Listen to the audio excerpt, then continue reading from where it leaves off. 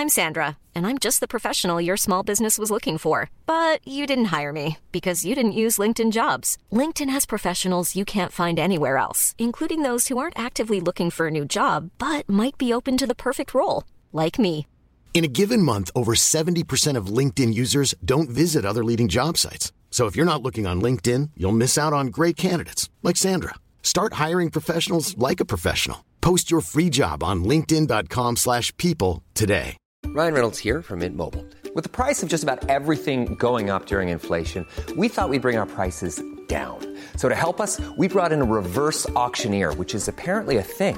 Mint Mobile Unlimited Premium Wireless. How to get 30, 30, bit to get 30, bit to get 20, 20, 20, bit to get 20, 20, bit to get 15, 15, 15, 15, just $15 a month? Sold! Give it a try at mintmobile.com/switch. $45 up front for 3 months plus taxes and fees. Promo rate for new customers for limited time. Unlimited more than 40 gigabytes per month. Slows full terms at mintmobile.com. Want to stay up to date on the biggest stories in pop culture and entertainment? Then be sure to check out the TMZ podcast.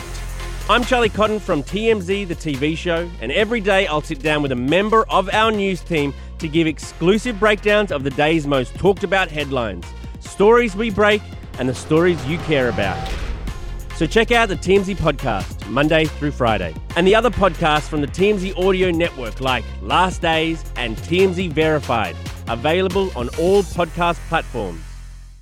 What's up? It's Kaylee Cuoco. When it comes to travel, we all have a happy place. I just went to my happy place. I just went to Maui, and it was truly amazing. Priceline has always been about getting you to your happy place for a happy price with deals you really can't find anywhere else. Like up to 60% off select hotels in Costa Rica or 5-star hotels for 2-star prices in Cabo. Go to your happy place for a happy price. Go to your happy price, Priceline. I saw the action out there tonight. What you guys need is a little bit of firepower. Well, I'm a weapons designer. I've got what you need. All right. We'll come back. We'll visit all of you people later. Thank you, sir. I don't live here. I'm here for the ladies. Here, take my card. My name's Heller. Say it with me. Heller. All right.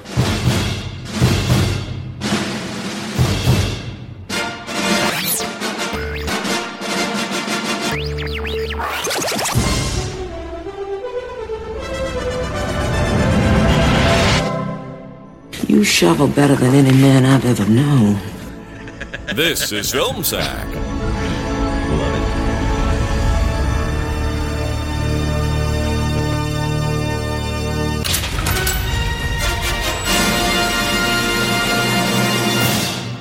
Oh, sure.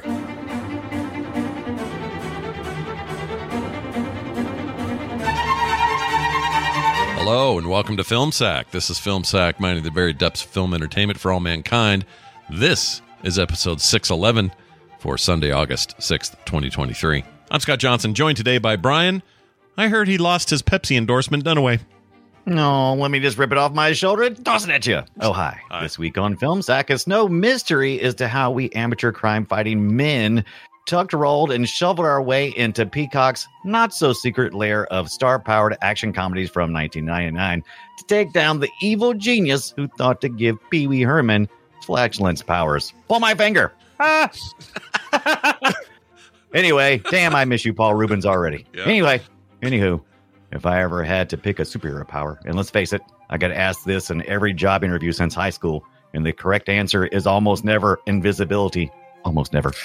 So I'd have to pick VHS Vigilante with the power to be kind and rewind. And when this shit goes sideways, I just rewind the tape or fast forward the obscene parts of life or pause on the good stuff. My only weakness? Living in the past. Now, excuse me while I go get into my Blockbuster blue shirt and khakis. I got a city to save. Randy? Only shooting stars break the old. Yeah, the years start coming and they don't stop coming. You'll hear more later from Ibbott. Anyway. Oh, really? Wow. Yeah, this was the era of, hey, can Smash Mouth be in our movie? That was the thing. Yeah, and this is the first one to do it, right? Yep. It was. Yeah. It beat Shrek like by a year or something like that, I think. Mm-hmm. Also with us, Randy. His superpower is zits and farting. Jordan. Hello, Scott. Brian. Randy. Thank you all for coming to our tryout. I've got your applications here. Okay. First up, we have Johnson. Your superpower is drawing funny things and causing entertainment companies to issue frivolous strikes against content that you post. Okay. Dunaway. It says here that you're a jokester and a contrarian with questionable bodily health and a world-famous ability to pronounce common words in unexpected ways. Okay. Wow. Let's see. Ibit. See here. Your superpower is answering trivia questions and riding a bicycle. What? Riding could be something. Riding a bicycle until your tummy hurts. Oh, damn it. Don't any of you know how to fight, like, at all? Yeah. These are all intellectual skills, and most of them aren't skills. Look. Sure. Don't despair, my friends. You're all hired. You're head and shoulders better than the last guy. He showed up with a waffle iron and no better. What a loser. I love that guy. Oh, poor Dane Cook. I don't love Dane Cook at all, but I like love the the concept of the character. Yeah. Dane Cook's best role. Yeah. Yeah, it might be. Let's finish out with Brian. Who doesn't walk around with their dad's head in a bag, Ibit? Oh, all right. Well, Smash Mouth. Well done, Brian. Yeah. It's not the song It's not the song I chose. Oh, really? Oh, wow. Welcome to another song by Brian and the Cringe Tones. Here we go. I love this one. Watching a 99 film called Mystery Men, filled with comedy stars of the time. The movie tanked, but one actor made me laugh, and her name was Garofalo. Her breakthrough was 94's Reality Bites, followed by The Truth About Cats and Dogs. If the main character needed a sarcastic friend, she'd be played by Garofalo. Do you suppose it was her heart's desire, the female lead in Jerry Maguire? Instead of Zellweger in that role, it would have been her saying, "You had me at hello." Garofalo. Garofalo. Garofalo.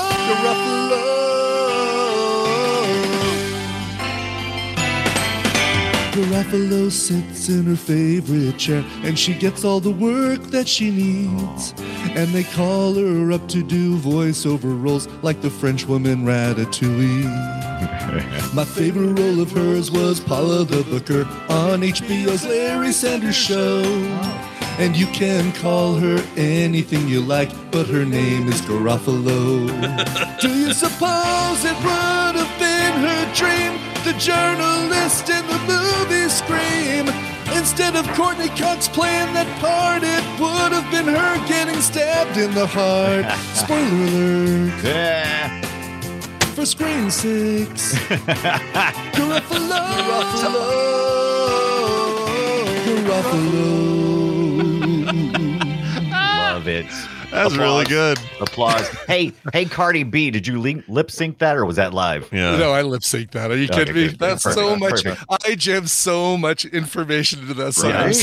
I was about to be really worried about your mental health. I tried doing that one, like seeing if I could do it in one take, and I'm like, oh no, this is not going to work. So I did. I'm sorry, I did pre-record that one, but no, you're always allowed. Yeah, you can do whatever you want. It allows me to do some embellishment. By the way, everything in there factual. She was almost the lead in Jerry Maguire. She was almost Courtney Cox's Gail Weathers in Scream, and she Gail Weathers has such a great character name. That's right, and her name is Garofalo. There was some other fact in there. What was it? It's definitely her name. It's definitely a spoiler alert for Scream 6. Sure. Courtney Cox Oh dies. no, not spoilers for Scream 6.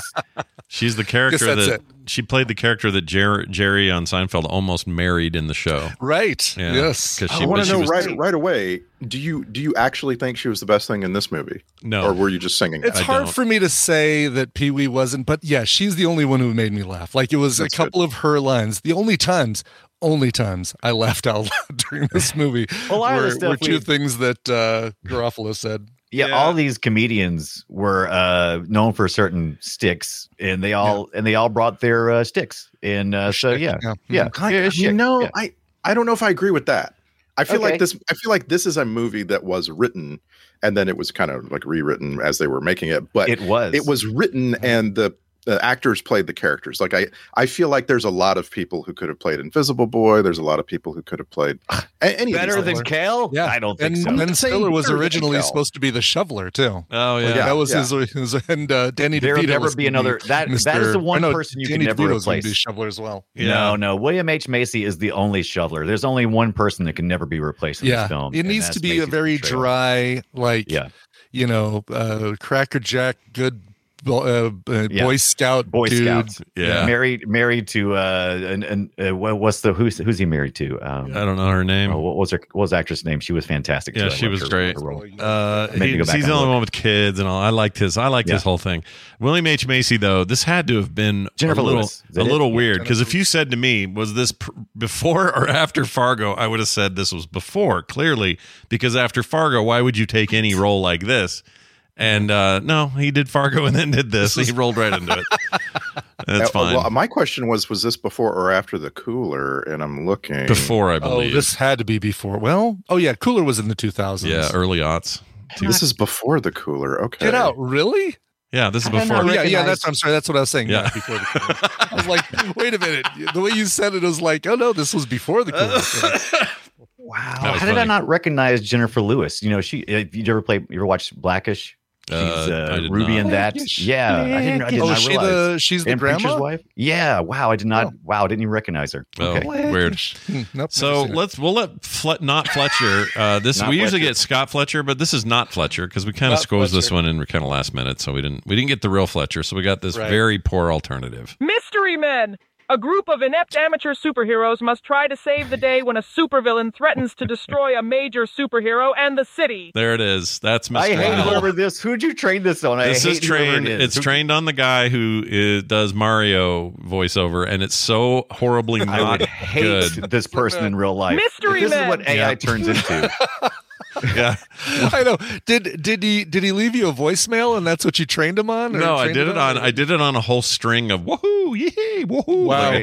Like nothing but Mario noises, and the best it could do is this. Mystery Men. That's as good as it gets. If this ends up being the default voice for AI, I'm gonna hate it. Hate it. I want robot kidding? overlords. I want Siri and the A word, all those things to start talking like that. It's like, hey, A word, could you please turn on my sprinklers? No, I don't want to turn on your sprinklers. It's 48 degrees outside. Kind of like Mickey Mouse meets, I don't know. It's horrible though. It's pretty bad. Mickey Mouse meets Billy Mays is what that is. Right yeah. So when we, let this be a warning to everyone that when Fletcher can't, when we make a Thanks change, a lot, Fletcher. It's not his fault. Let this be a warning, most of all to Fletcher. Yeah. But anyway, it is Mystery Men, and we chose it because we were looking for some Paul Rubin stuff that wasn't just straight up. And people have been requesting this in the community forever. Oh yeah, long time. I was a big fan of this movie in '99. I thought it was great, but I was too. I got some issues with it this time around. I feel like it held up. I actually came away like, man, you could edit a couple of things out of this movie and it's actually great. Yeah. You probably edited a lot out of this movie because it's 2 hours long for absolutely no reason whatsoever. I think this movie actually benefits from being a superhero almost parody of sorts before superhero movies. And maybe that is the one or good ones. One thing that would have given it hope is if it had come out, if they had done something like this during the heyday of the MCU, during the first or second phase of the MCU when Marvel could do no wrong, this would have been ideal for that time. But at the time, I thought it was, I don't know. I wasn't a fan of it then. For some reason, I bought the DVD. I don't know why. Right. Yeah. And I was even less of a fan of it this time. Really, most of its experience, or most of what informed this, was visually speaking, was like Batman from the '60s, and like some of the superhero movies I saw during the '80s. Yeah, and it's really more the Batman, like the Tim Burton and those have been the Batman, like the real superhero movies that we had gotten around this time were those. We hadn't gotten Iron Man yet or anything like that. Yeah, we're only a year after Batman and Robin, I think, or a year or two. Right. We didn't even know what CGI dinosaurs looked like yet, right? We didn't. No. We didn't know. No, we did. We were about to find out. Well, we knew because '93 was. We knew. We knew. 93. Yeah. But here's I keep wanting to make Jurassic Park a lot later than it was. I really do. I really want that to be late. 90s. It's got to be 2001, right? Nope. No, 93, baby. So if I think you give somebody, you put this in the lap of like James Gunn, who knows how to take weird, obscure shit and turn it into something special. He could. This is a Dark Horse comic it's based on, so it's not really mainstream or known that well. What I liked about it then, I still like about it now, but where I've changed my opinion a bit is it's less of what I thought it was and more of what I had a problem with.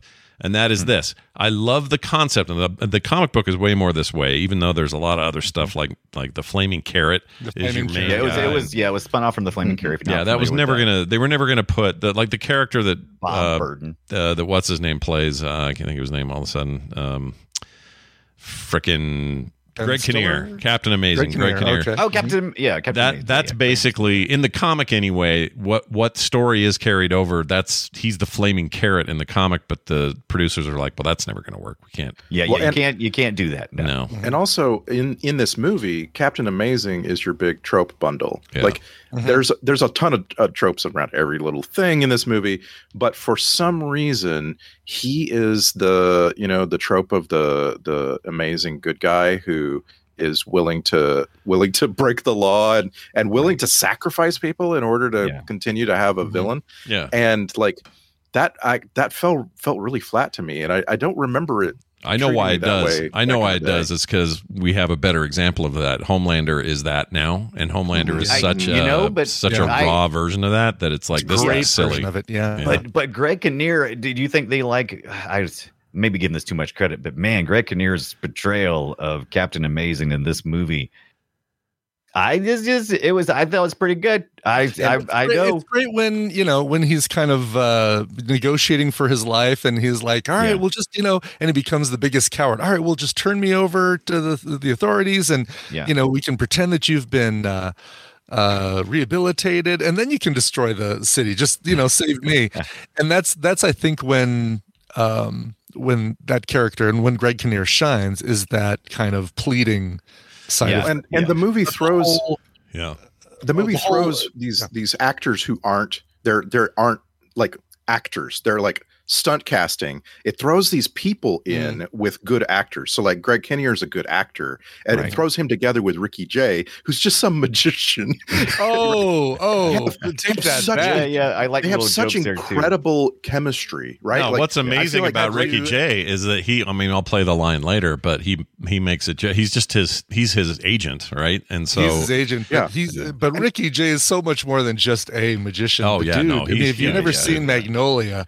Ricky Jay is the whole narrator for that film. Yeah, he's amazing sets in it. The tone of that thing so perfectly. He's good, and he does a lot of stuff for that director. And he's also amazing in Deadwood. For the run, he was part of Deadwood. He was great in Deadwood. Yes, Ricky Jay is awesome. Sadly passed away. But you get what I'm saying, right? Like this movie has like Tom Waits, and it pairs him up with people like Ben Stiller and Janeane Garofalo, who really, really know what they're doing, and they elevate him. Chemistry. They elevate him tremendously into a place that Tom Waits has no business. Well, this is now we're getting to the part that bugs me, because what I loved about the movie then and still like about it now are the parts where these are just people who think they're cool and think they have powers, but there is no supernatural stuff going on. There's two superheroes in this movie. Yeah, there's I realize that, but like genuinely have superpowers. When you have her bowling ball bullshit, right? That takes me out of this movie so hard because I'm just like, okay, that's a magical bowling ball now.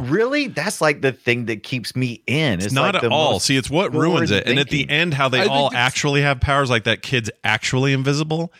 F that. That's not what I came to this for. What I came to this for. I just wish they would pick a lane and stay with it, right? Like, don't give me a Mr. Fury. Don't give me a bunch of characters that end up having powers. And I would argue that the bowler is like Thor, and the ball is Mjolnir. She's the only one who can control it, kind of thing. So the Watchmen was huge about the time that the Flaming Carrot came along and started doing this Mystery Men spinoff from the Flaming Carrot.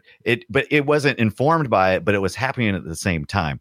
And I think the fact that we have one real superhero, it's a really common story in X-Men and all comics with superheroes, especially, where one character is just a god, essentially. And then you got a bunch of other people with smaller city level hero types, yeah, right? But I love the concept that they're mostly cosplaying, but their hearts are in the right place. That's where the movie's strongest for me. So Hank Azaria is a good example. Blue Raja's character, he is living in his mom's basement, literally. He's so good. He loves. He does this accent. He's such a stupid. It's so stupid, right?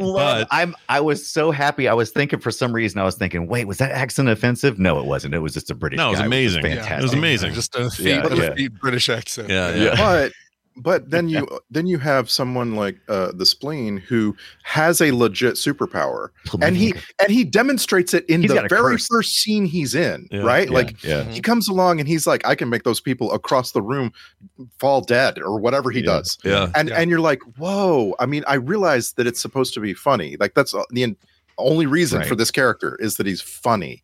But like, I'm like, man, wait, are we in a universe where, like someone like the Shoveler can just be easily defeated by a guy farting supernatural farts? Right. Shoveler and Blue Raja both are characters that just have high skill levels. Ben Stiller's character has overinflated his powers, but he still has powers. He's still super strong. We proved it later on. That's my problem, because he's not the entire time, and then suddenly, see, it's the last third of that movie I would like to throw in the garbage. This is all about trying to overcome the fact that they're trying to struggle. They're trying to get into. They're trying to break into the game. I get it. But this is a more meaningful character experience if they just are kind of shitty, and then the end they still kind of win, and they're still shitty. I actually disagree. Otherwise, it becomes a Deus Ex Machina, right? Like, all of a sudden, Invisible Boy really is invisible. All of a sudden, Mr. Furious really does have some strength. 100% with you on that. I like that. This is Niles. I think that's a positive. And this is why you're a psycho, because this is like. No, I'll bet you liked it. I'll bet you liked it on. That's why you're a psycho. I'll bet when you watched Frasier, you liked it when Niles and Daphne finally got together. You probably liked that era, right? Not necessarily. No, not really. Okay. That to was me, fine. it's similar. I like the fact that if they just had powers, so this movie is genuine and it has heart. And the reason why it has genuine and heart is because they don't have confidence. And if the only way to have powers and them to be effing up would be to make fun of them and go, they're stupid, they have powers, and they just can't do anything with them. Yeah. No, that would not make me feel empathy or love for these characters. What gives it heart is the fact that they're struggling, just like all of us struggle, and they're trying to overcome their own weaknesses, and that's their real weakness. Instead of kryptonite, like what Superman has, their weakness is their self-confidence in a lot of ways and strong leadership. I think this is a great telling of how a superhero team comes together.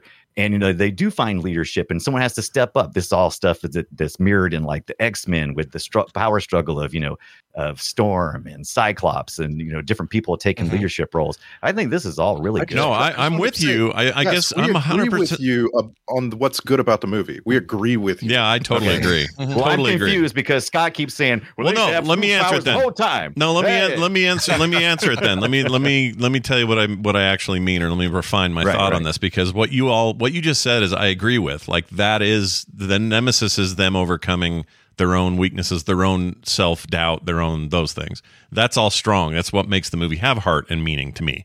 Where I have a problem with it is Kel Mitchell should have not actually been able to go invisible. I don't think that bowling. I think she should have been great with that bowling ball, but it shouldn't have had a mind of its own.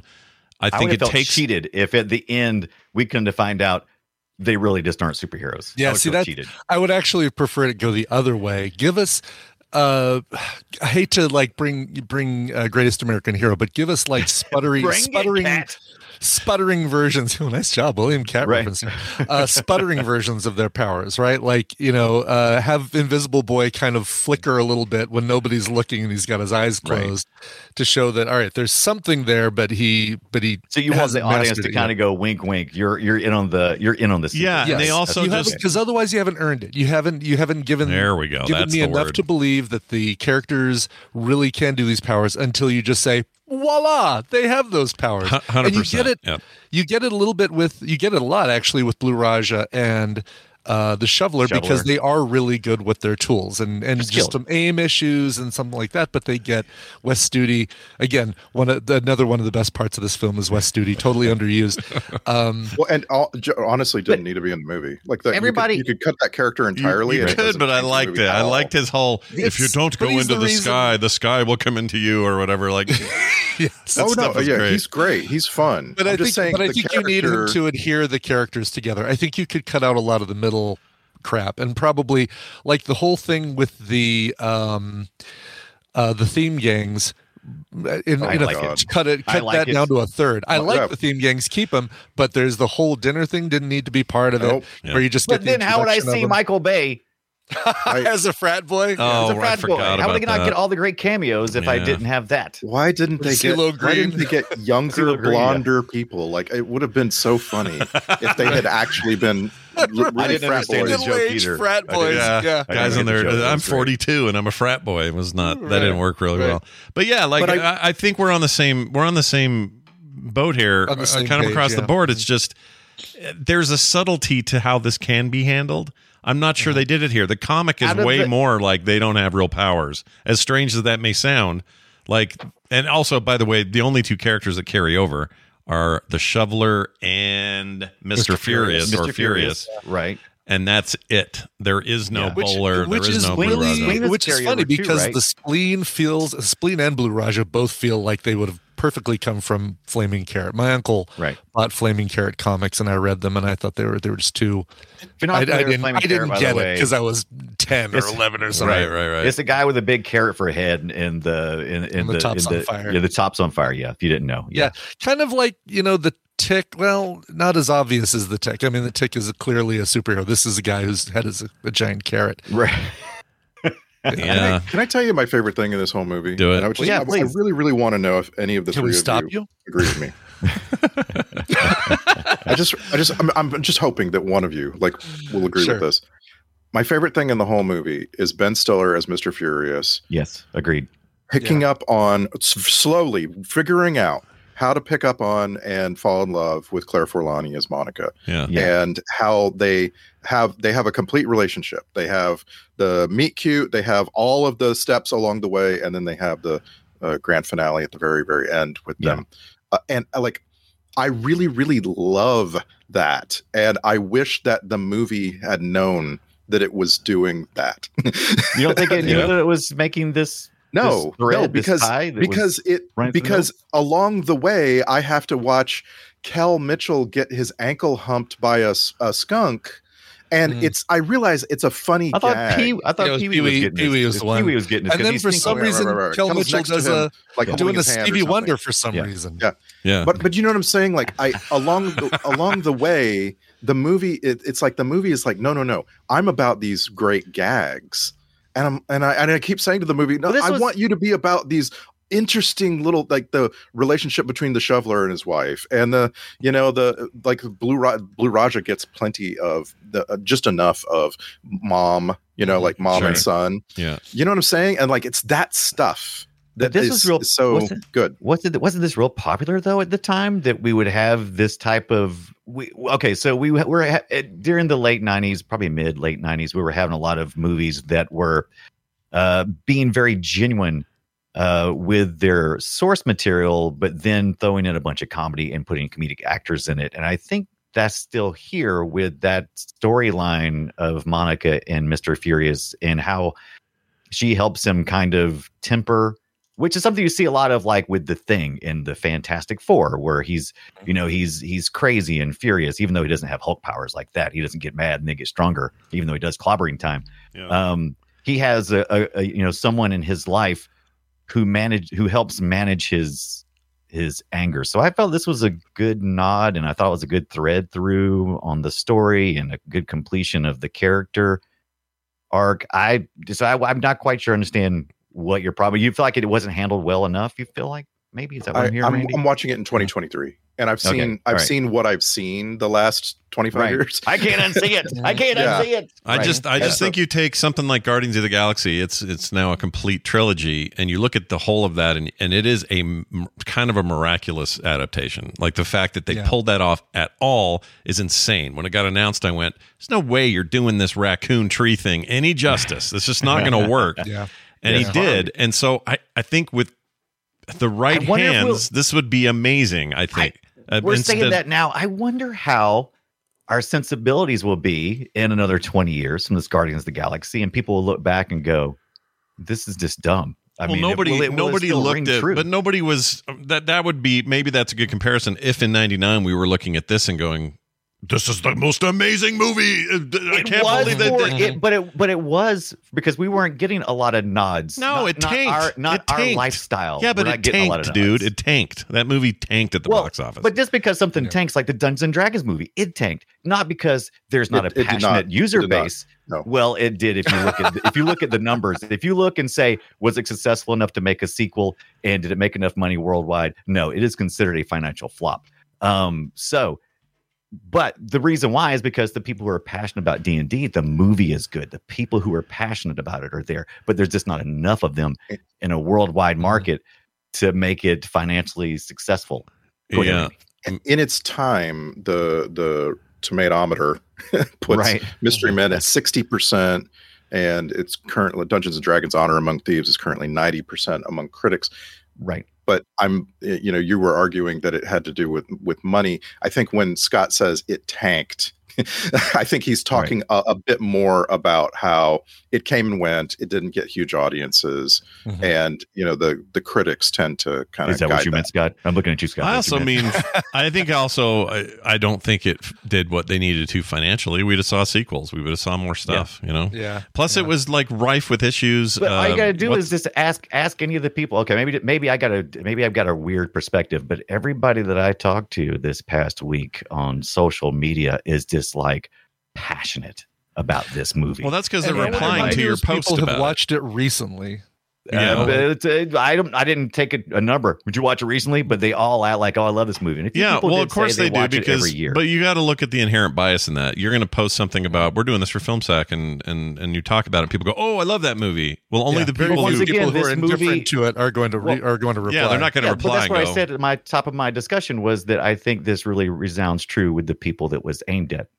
I think it's successful in what it aimed at. And like I said, I really liked it at the time, only not liking the final bit. My problem this time is the final bit is still the main problem, but there are bits of that final bit strewn throughout that are just kind of annoying. And I think the final bit's just too formulaic. It's like, well, we got to take on the bad guy. We got some bad CGI to do it. But we haven't even talked about Jeffrey Rush and his Casanova Frankenstein, one of the best character names I've ever heard of in my life. It really just it tells you the whole story. Right, it tells you everything you need to know about. I love him, so whatever he's in. And this is peak Jeffrey Rush. Like at this point, he's been acting for 25 years. He's amazing.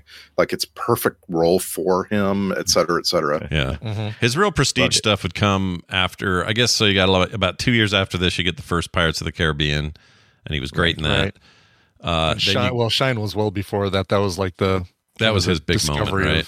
Yeah, he already had 2 Oscar nominations before this movie. Yeah. I don't know how they got him. Well, didn't we see, wasn't there a Haunted something that we saw that where he was what was that? Shit. It's all I could think about in this was this. We saw like let me tell you, Scott. This is our third Jeffrey Rush movie. Okay, what are the other two? Okay. We've previously seen him in House on Haunted Hill. That's the one. That's the one he's thinking of. Yeah, and he was a voice in Green Lantern. You might recall. Oh yeah, no, I don't recall. Oh yeah, he was the narrator guy. Gives him the ring, right? Yeah, he was awesome. See, that was a bad movie. There. Yeah, no, I agree. But like, if they both can be bad, Brian. They can both be bad. This can be bad. They can't exist in the same universe and both be bad. Those two movies. It's funny you say that because I got a similar vibe of really. Well, let me finish. So, like, if you go all the way through the end of these movies, right? Even if you don't know about the behind the scenes drama rewrites, reshoots, and the director quitting. The director quitting. Right. Like, yes. Back to commercials. Exactly. Yeah. This is the guy. The director is the guy who did the Got Milk and the Taco Bell Chihuahua. Yeah. Which, by the way, is why I think his buddy, the Transformers movie guy, I can't think of his name. Michael Bay. Michael Bay was there. Yeah. Because Michael Bay was also huge Got Milk ad director back in the day. Big time. I don't remember any of those with explosions, so that's why. It's weird, right? Milk exploding on people's faces. They're drinking. It was all music videos and Got Milk. But anyway, what was my point? My point was, so both of these movies have this feeling of there was stuff happening behind the scenes that fiddled with this and made him make some bad choices. I felt that way through both films. And sure enough, if you go look at all the background information on them, much of which I didn't know before this viewing, tons of problems. Like Kinnear and what's his name were fighting every day on set. Ben Stiller and Kinnear hated each other's freaking guts. Really? Yeah. Wow. Which is perfect because they should hate each other. And it actually plays well into it. You kind of feel it when they're discussing. It feels good. Yeah, but they only have like 2 scenes together. And they're fantastic because he finally gets a chance to tell the A-list guy who he wants to be, but he's also, just... but I don't think that's a thing that has to happen out, with the loss of doesn't Mark. Have to. With the loss of Tio Salamanca, Mark... just passed yesterday. Mark Margolis passing away yesterday. The 2 of the best friends on set of Breaking Bad and later Better Call Saul were Giancarlo Esposito and him. But can you think of a more hateful relationship on camera and on screen? So I don't think it's good that you hate each other as actors. I agree. Typically, it's not good. But considering that they were in so few scenes together, and the scenes together they did have were so confrontational, I don't think it hurt the movie. I don't think it hurt the movie. Do you think it worked for Chevy Chase and everybody? Anytime Chevy, there is a particular value to Chevy Chase being a dick on film, and you can almost feel it. You almost feel like the actors are kind of like just side eyeing him when he's acting and stuff, which is kind of how his character plays usually too. So it's really weird when somebody's got bankable box office, but you're forcing people to work with a guy that nobody likes. It's such a weird thing. He's fun to watch. You would never want to interact with Chevy Chase probably, but it's fun to watch him interact with other people. He was a big star for a reason. It's just being a complete dick, it will catch up to you. Nobody wants to work with him now. Because now your star is lower and no one cares. So nobody wants to work with Chevy. But I don't know. This is, I don't know how rife this was with problems. We can only read what we can read. I just feel like there was a missed opportunity here to really take this material and do something a little bit more interesting with it. That being said, I liked a lot of it. Like I really liked the low rent characterization of these heroes. The fact that they are just kind of good with throwing forks and I'm pretty good with a shovel. And then their homemade costumes, I like that. Lean into that more and lean into the fact that you really don't know what you're doing until we really need you, but don't be invisible suddenly out of nowhere. That really bugs me. This really spoke to me in 99 because I was able to tap into my childhood of always doing these stupid kind of, all we ever did as kids, at least with me and my friends, is come up with superhero names and superhero powers and put them in crazy situations, because that was kind of more my D&D. Like people were playing real D&D, which I played a little bit of. I was more into, going outside and playing pretend, role playing superheroes. I was really big into the whole thing. And so I had so much narrative around my bike. My bike was my utility belt. Yeah, right. You were the Michael. You threw the card into the spokes, and that's right. You were the Michael Knight to your kit, basically. That's right. Yeah, exactly. You need the Deluxe-a-Rang and the also, you must know nothing about me if you do not know. Right. You guys must not know anything about me if you do not know that I grew up during when MTV hit. It impacted me so greatly that every movie that has been directed by a music video director, I will usually give a big pass to, like all the way to my Sucker Punch loving. If it looks like a music video and it speaks like a music video, you're already fought half the battle. Well, and I think that's that is the only thing that I really do like about Sucker Punch was just how it looked. I think visually it's a stunning film, and anything by director Russell Mulcahy, because he, you look back at all his Duran Duran slow motion table flipping videos, and Video Killed the Radio Star was his, and all that stuff. And those, I'll give him a pass to some degree for the movies he directs, if the movie's passable, but he visually makes it stunning, then see, there are examples of really prestige versions of this. David Fincher started in music videos. Spike Jonze started in that and doing Jackass and all that stuff.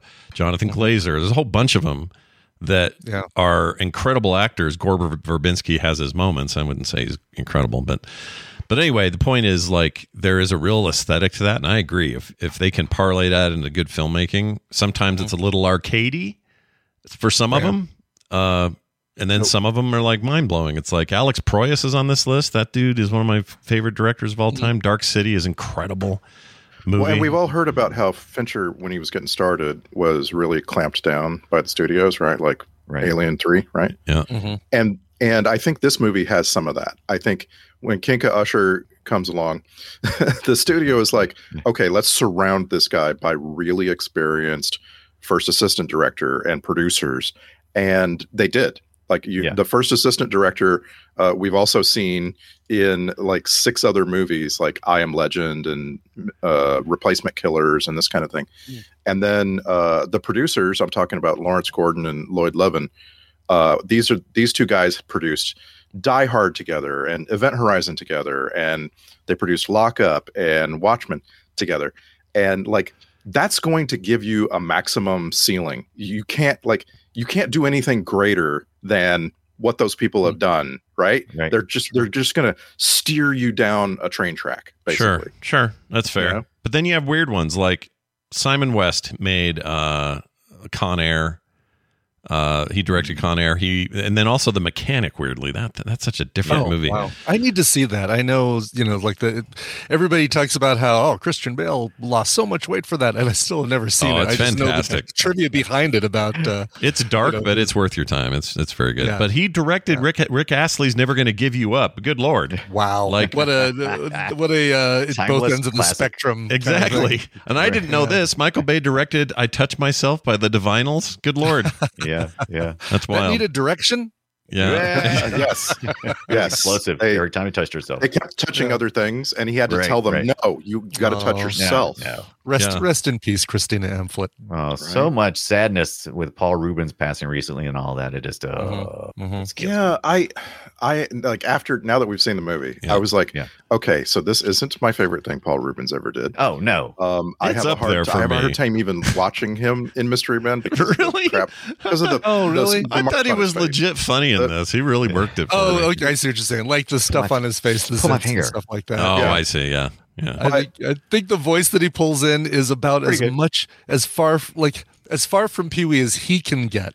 Yeah. Like he can't. There's very little that he can do to get out of that Pee-wee. I'll give you one slightly farther from Pee-wee, and that is his appearance on 30 Rock, where he's like a Eastern European prince. Oh, right. Oh, yeah. He's really good in that. Yeah. He's really good in that. At some point, we do need to watch the movie Buffy the Vampire Slayer with. That's right. We do. That's Christy Swanson. Yeah. I like that one. I want to admit what a dumbass I am. I was casting around in my mind, what's my favorite Paul Rubens role? And did he ever play it straight? And for some reason, because I had just watched him and Janine Garofalo, I was like, man, I need to look at Romeo and Michelle's high school reunion again. That is not Paul Rubens. I was about to say. It is Alan Cumming. Oh, you could swap. They could double for each other sometimes. Yeah, in my mind, Paul Rubens played the love interest in. Alan Cumming is the British or the Scottish, I guess he is. Paul Rubens. Oh, yeah. I don't remember him being in Blow. What part did he play? Oh yeah, he's known for that. Yeah, that was a serious role. I've never seen Blow, but everyone always raves about him in it, and I should probably watch that. Blow. Yeah. Blow good. Like what is Blow? Blow is like drugs, right? It's like a cocaine. It's a cocaine. Movie about the Johnny Depp. The dangers of cocaine. It is a Johnny Depp deal, right? Yeah. Okay. I have not seen Blow.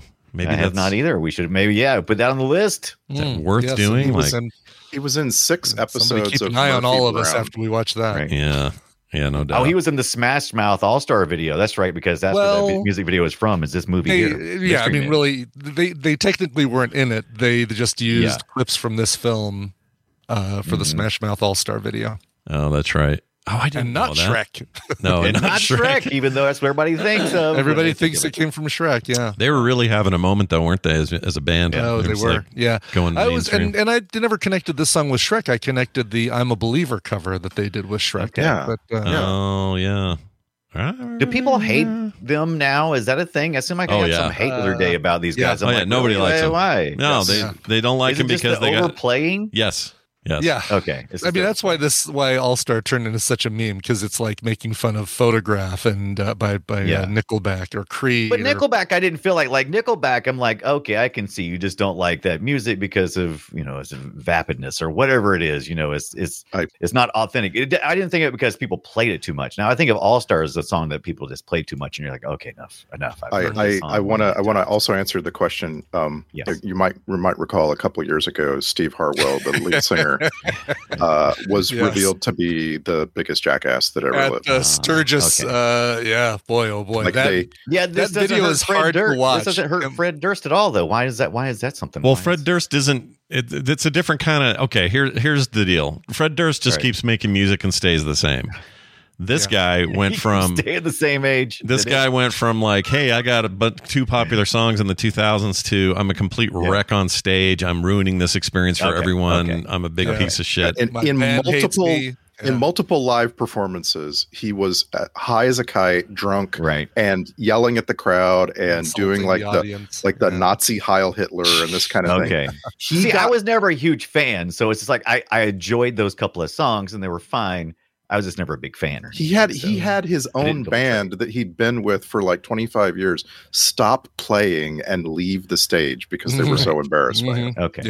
Yeah, it was a mess. I guess you would feel betrayed by that if you were a fan of theirs. Like I said, I wasn't really a fan. I've just always been like, oh, it's fine. I just think it's goofy because you have two songs that anyone gives a shit about, and you're and boy, they're one song away from being a one-hit wonder. That's amazing, isn't it? Really?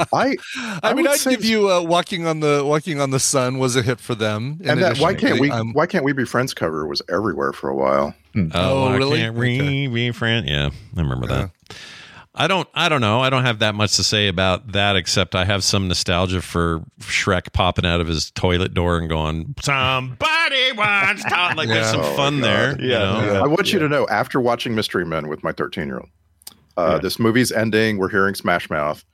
My kid goes, I can't believe that, that song was then used in a terrible animated film. And I was like, hold your mouth right now. The kids really don't like this Shrek. We need to talk about this. True. And so I just let him go. He just started talking about how terrible Shrek is.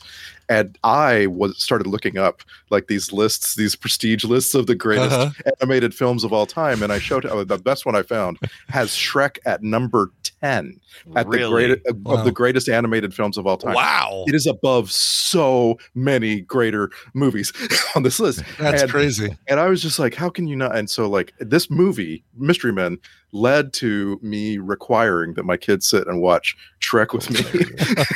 I gotta say, I'm kind of amazed that he sat through Mystery Men. If he made it through the credits. That's true. That's true. Man, Mike Myers just really, like, everybody flipped on him a lot. I mean, I didn't. I didn't. I love him even all the way up in through his weird Gong Show reboot. I apologies. I do say Mike Myers, like, we flipped on the human being. No, I'm talking about his entertainment value. From the 90s. It's like people just like it like in 2000s. I think that's sort of true, but also he took off. He took a bunch of time off, and I don't blame him for doing that. But it wasn't because he couldn't get work. I think he was just like, I need to slow down. This is too much. Like, I think he even said as much. He's like, going back to Canada to chill out a little bit and not do good. And all that said, still, you couldn't pay me enough to watch The Love Guru. Oh, yeah. I actually thought The Love Guru was not that great. Stop it now. It wasn't great. Really? I don't like that one. I'm just kidding. But don't mess with the Zohan. That's not actually bad. That's not him. That's Adam Sandler, but it's kind of the same idea. Why would you movies all together? I want to know. They're all the same movie. I feel like we've had this discussion on Film Sack, but I just want to know a bit. Yeah. Like, what are like Mike Myers' greatest deal? Like, where do you appreciate Mike Myers? Austin Powers, Wayne's World. Okay. Right. Yeah. How I Killed Your Mom with an Axe, or what's that called? Oh, so I Married an Axe Murderer. Oh, that's really good. That's so underappreciated. And, he basically plays all of his SNL kind of like, I'm the Scottish guy who owns the store, I'm at a grouch, and all that stuff. And, so not the Cat in the Hat then. All right, I got it. Yeah, not the Cat in the Hat, not the Love Guru. But I would say his stuff on SNL was great. His the Wayne's World stuff was great. The Austin Powers, well, I guess he didn't. We never got a video of the and now it's time to dance. What is it? What's the one? Oh, Sprockets. Yeah, Sprockets. That's Sprockets. Did you ever get a Sprockets movie? No, we never did. We never even got. Yeah, but I'm glad we didn't. I think SNL learned their lesson about taking a character that has one joke and trying to build an entire movie around it. Stuart Saves His Family. Sure. Oh yes. Did you guys see the what's that called? We all did. Bohemian Rhapsody. He was great, and he played that. Oh, he was great. Exactly. Yeah, I love that. Yeah, and those those kind of hidden roles for him. That like the Gong Show thing where some people had no idea that was Mike Myers under all that makeup and doing the voice and stuff. But that is just a miracle. That little thing. that show existed, or the fact that it's just a miracle. Like, how do you get someone that famous to completely hide themselves in makeup so well? Yeah. Oh yeah, it was awesome. So I really liked him in that, but he's not in this, unfortunately. Might have fit well. That's true. He could have been Spleen. I mean, I'm not saying take Paul Rubens out, but I'm saying he could do like a weird stinky guy with a raspy voice. He also could have been Mr. Furious. Yeah. Blue Raja actually with the voice again. Oh, now Blue Raja could be good. Yeah. Yeah, but I think all of these people are so good in the things that they do. Hank Azaria, fantastic. Eddie Izzard, Greg Kinnear. I loved Eddie Izzard's. We haven't talked about that yet. We haven't even talked about Eddie Izzard and his disco thug. Loved it. But they did a lot of improv in this, which was good, and I think that plays well to it. Go ahead. And is there okay? Go ahead. The disco henchman? Yeah, okay. So Casanova Frankenstein needs henchmen, right? Yeah, like you have to have some henchmen, and so having them be disco henchmen is really, really funny. But it was an ongoing joke that almost overstayed its welcome, and where it almost went over the line is when they introduce all these other theme gangs, because I'm like, oh, you just took away from the joke that you've been running the whole movie, Right. Mm-hmm. Yeah. They went too far. I agree with you on that. There was that whole scene you guys mentioned earlier, that whole scene at the castle with all the different mobs coming together, really pointless. Just all the henchmen in their different areas didn't work. So here's a question. Can superhero movies, comic book based movies that star comedians work? Is there an example where like a stand-up comic, I mean, you can kind of say that Ryan Reynolds is funny. I don't know. I wouldn't necessarily argue he's a comedian, but even Suicide Squad didn't use like popular stand-up comedians of the time, right? They were funny people, but then here you've got people who are doing stand-up who are known for really funny things. The Mask, Jim Carrey, kind of over the top in that one, and maybe to the movie's detriment. Versions of the Tick that maybe didn't work as well, or things like that. No, that's a good point. These comedians distract from what can make a comic book based movie good. I think it's according to the source material. I mean, I certainly wouldn't want to see like Dane Cook as Iron Man. I mean, that wouldn't work, right? Mm-hmm. Right. In any form or fashion. Sure. But even like a Blue Beetle. I know we've got a Blue Beetle coming. Yeah, Blue Beetle. That's a good one. But a character that is funny. Do you still potentially take people out of the movie by putting somebody who as a comedian as the main character? I kind of agree. I think you need to hire. I think you hire actors or cast actors who have comedic talent, but aren't necessarily raw, perfect comedians. And I think Jim Carrey actually bridges that gap a bit. So does Jamie Foxx. There's a list of people who you could say these guys that started in stand up have far exceeded their expectations. Jim Carrey's physical humor is way better than his stand up. His stand up is all right. I mean, your most stand-up actors in this thing are Janine Garofalo, is where she got her start, and Artie Lang as Red Eye, whatever he was. Oh yeah, Artie Lang. Paul Rubens had a stand-up thing. The Groundlings. Oh, thing that's was, true. He did his whole Pee Wee Herman live show. So that's right. I want to distinguish between comedians and comic actors, and Eddie is where one I too. kind of go there is the difference between Anchorman, right? Right. So that's like Paul Rudd is a comic actor, Steve Carell is a comic actor, right? Right. David Koechner, definitely a comic actor, but I can't imagine. Maybe I would see David Koechner on stage if he did stand up, but not. I don't think of him as a stand up. No, but think of better examples like Pluto Nash, like Eddie Murphy. There's a comedian. Blank Man, one of the Wayans guys. Blank Man. I forgot about that. One of the Wayans brothers, but like Caddyshack. Caddyshack. That's a movie that's but it's not a comic book based movie. No, but I'm saying I'm trying to come up with examples of a bunch of comics were in a movie. Caddyshack. Wet Hot American Summer. That's a good one. Yeah. Garofalo. By the way, Neil Cuthbert, writer of Mystery Men, also wrote The Adventures of Pluto Nash. So and Mask, right? Wasn't was he Mask? Let's see. I got Hocus Pocus. Writers were Bob Burden. I got Pocus Pocus, the Return of the Swamp Thing. Oh, I actually like the Return of the Swamp Thing, even though it's got ratings kind of low. I enjoyed that movie. Also, I didn't realize there was a Return of the Swamp Thing. Also a comic book. Pluto Nash killed his writing career. That was 2002, and that's the end. Yeah. No more after that. That's a real shame, because I mean I don't really fault. I think the writing in this is actually okay, given what we hear about reshoots and rewrites. It's all right, but I think there's gonna be tons of reshoots. I'm not sure about the reshoots and rewrites and stuff, because they kind of came in with kind of a, from what I understand, kind of a loose script intentionally, because they knew they had a lot of actors who were very good at improving, and we saw a lot of improving. So I don't know how important. It's hard to tell how much of it was a solid structure. It's hard to tell how much of it was improv, though. Like, it wasn't obvious to me. I couldn't, and maybe that's because like all the Ben Stiller stuff. I definitely know how Ben Stiller improvs. I could feel. Yeah, and it's more, and maybe less. I think of him less as an improv actor, but more of like a sketch comedy actor. Like I think of the Ben Stiller show, both for him and Garofalo.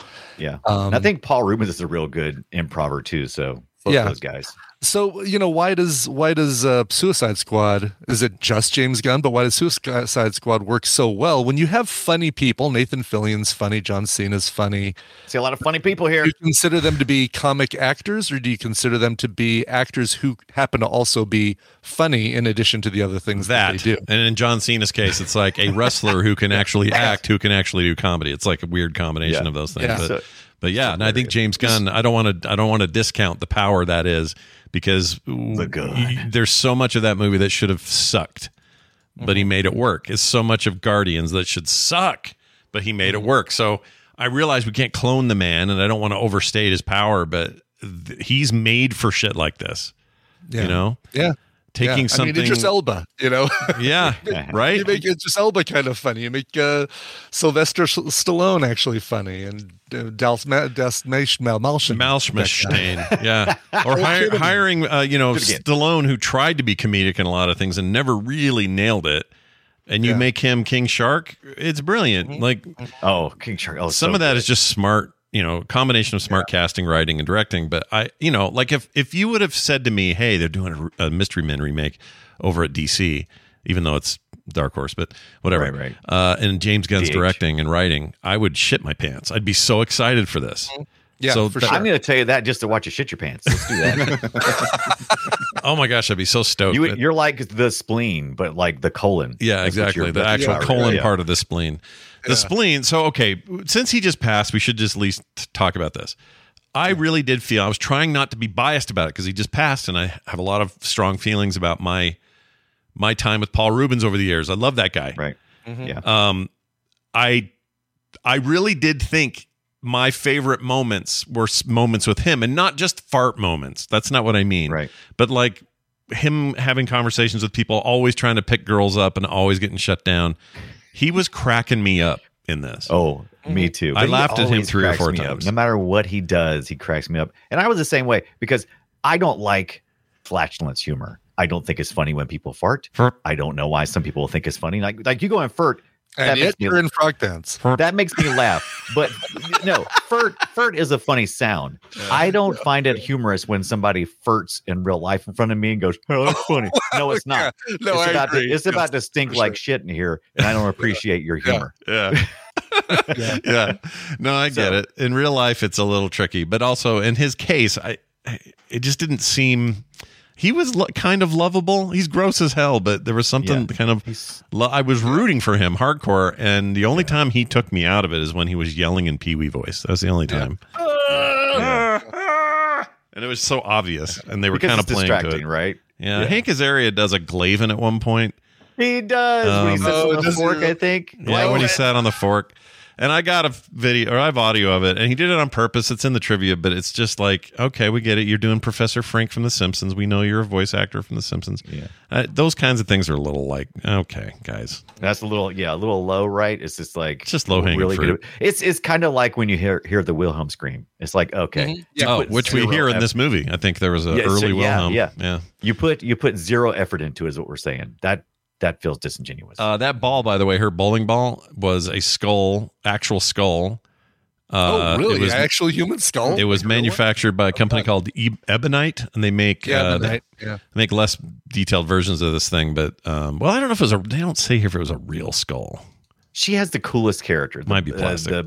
She has the coolest character in this movie. I mean, you find out why she does what she does. Right. The memory of her father. It's tropey as hell, but still it's like you get more of a backstory than why the shoveler is the shoveler, why Mr. Furious is Mr. Furious. Yeah, but I would take a Blue Raja Shoveler spin-off buddy cop movie. I would watch that. They were very strong. Together, I think they matched up real good. Sorry, Randy, you were about to... what I love about the bowler in this movie is that they stick with her plot. They don't add or subtract anything from it. She is a woman who lost her father and now has her father and a bowling bag. Yeah, and that is that. They don't. Yeah. You know what I'm saying? Like they didn't try to. Like the entirety of her character progression is her redemption via her father at the end, which is going to happen. Like that's the whole point. Yeah. They don't try to make someone fall in love with her. They don't have, you know what I'm saying? They don't have her get like really hurt and then whatever. It's just this real straightforward, simple thing. Mm-hmm. And she's perfect for it. I love Janine Garofalo's tone. She's just great and everything. Mm-hmm. I really like her a lot. I wish there was, I don't know have we seen anything lately where it's like, oh yeah, she's still doing stuff. She just appeared in an episode of Aquafina. Oh, okay. Yes, right. Sorry. Yeah. Which I would watch Queens. Yeah. A lot of she was in Billions. That's interesting. 2 episodes. Boy, that's the second time that's come up in a day. Somebody, the real Chris Brown told me I need to watch Billions. Like that's the next show I need to binge watch. Apparently, he says it's really good. I love Giamatti. Heard similar. Yeah, I also like that redhead guy from. I didn't know she did a voice stuffer there. Well, who's the redhead guy from? Damian Lewis. That guy. I like him. He's in Billions, I guess. Did anybody watch the second season of the Wet Hot American Summer series? I did not. Yes, actually, I did. Kim and I watched that whole thing. It was good. She was in that. Because I remember, like we watched the movie for Film Sack, and then a series came out on Netflix, and I started watching it, and I was like, nah. But then there was a second season, and I'm like, what if it got better? I think it did. If I remember right, I kind of liked it. She was in Stumptown too, and I really wish that movie had a TV series had better chance. Did you watch Stumptown? No. 2019, 2020, right at the beginning of the pandemic. Oh, no. Yeah, no, that was good. Yeah. She was also in Broad City, which is excellent. She's doing all kinds of work. Oh yeah, she's busy. Yeah, she's got stuff. See her all the time. She's always here. Her Seinfeld moment is one of my favorite things ever. Because Jerry was like, "Oh my gosh, I can't marry this version of myself. I can't do this." Anyway, check this out. Here's some trivia for you. This goes to Stiller's attitude on the set. According to Ben Stiller, in an interview with late night show host David Letterman in 1993, or Late Show rather, he and Greg Kinnear got in such a heated argument on the set that afterwards Stiller tried to be released from the film. Oh, that would be great. I didn't know Kinnear was well, I don't know who was harder to deal with, but why would these two? Ben Stiller was having a moment. There was a time for a moment with Ben Stiller. Maybe just too much. He was really something about Mary was right before this, right? Like his star was huge on the rise. Yeah, he was doing a whole bunch of work. He needed a break, basically, is what the problem was. Yeah. Plus, his dad's Jerry Stiller, and he always upstaged. He is so God because he's so good. Speaking of Seinfeld.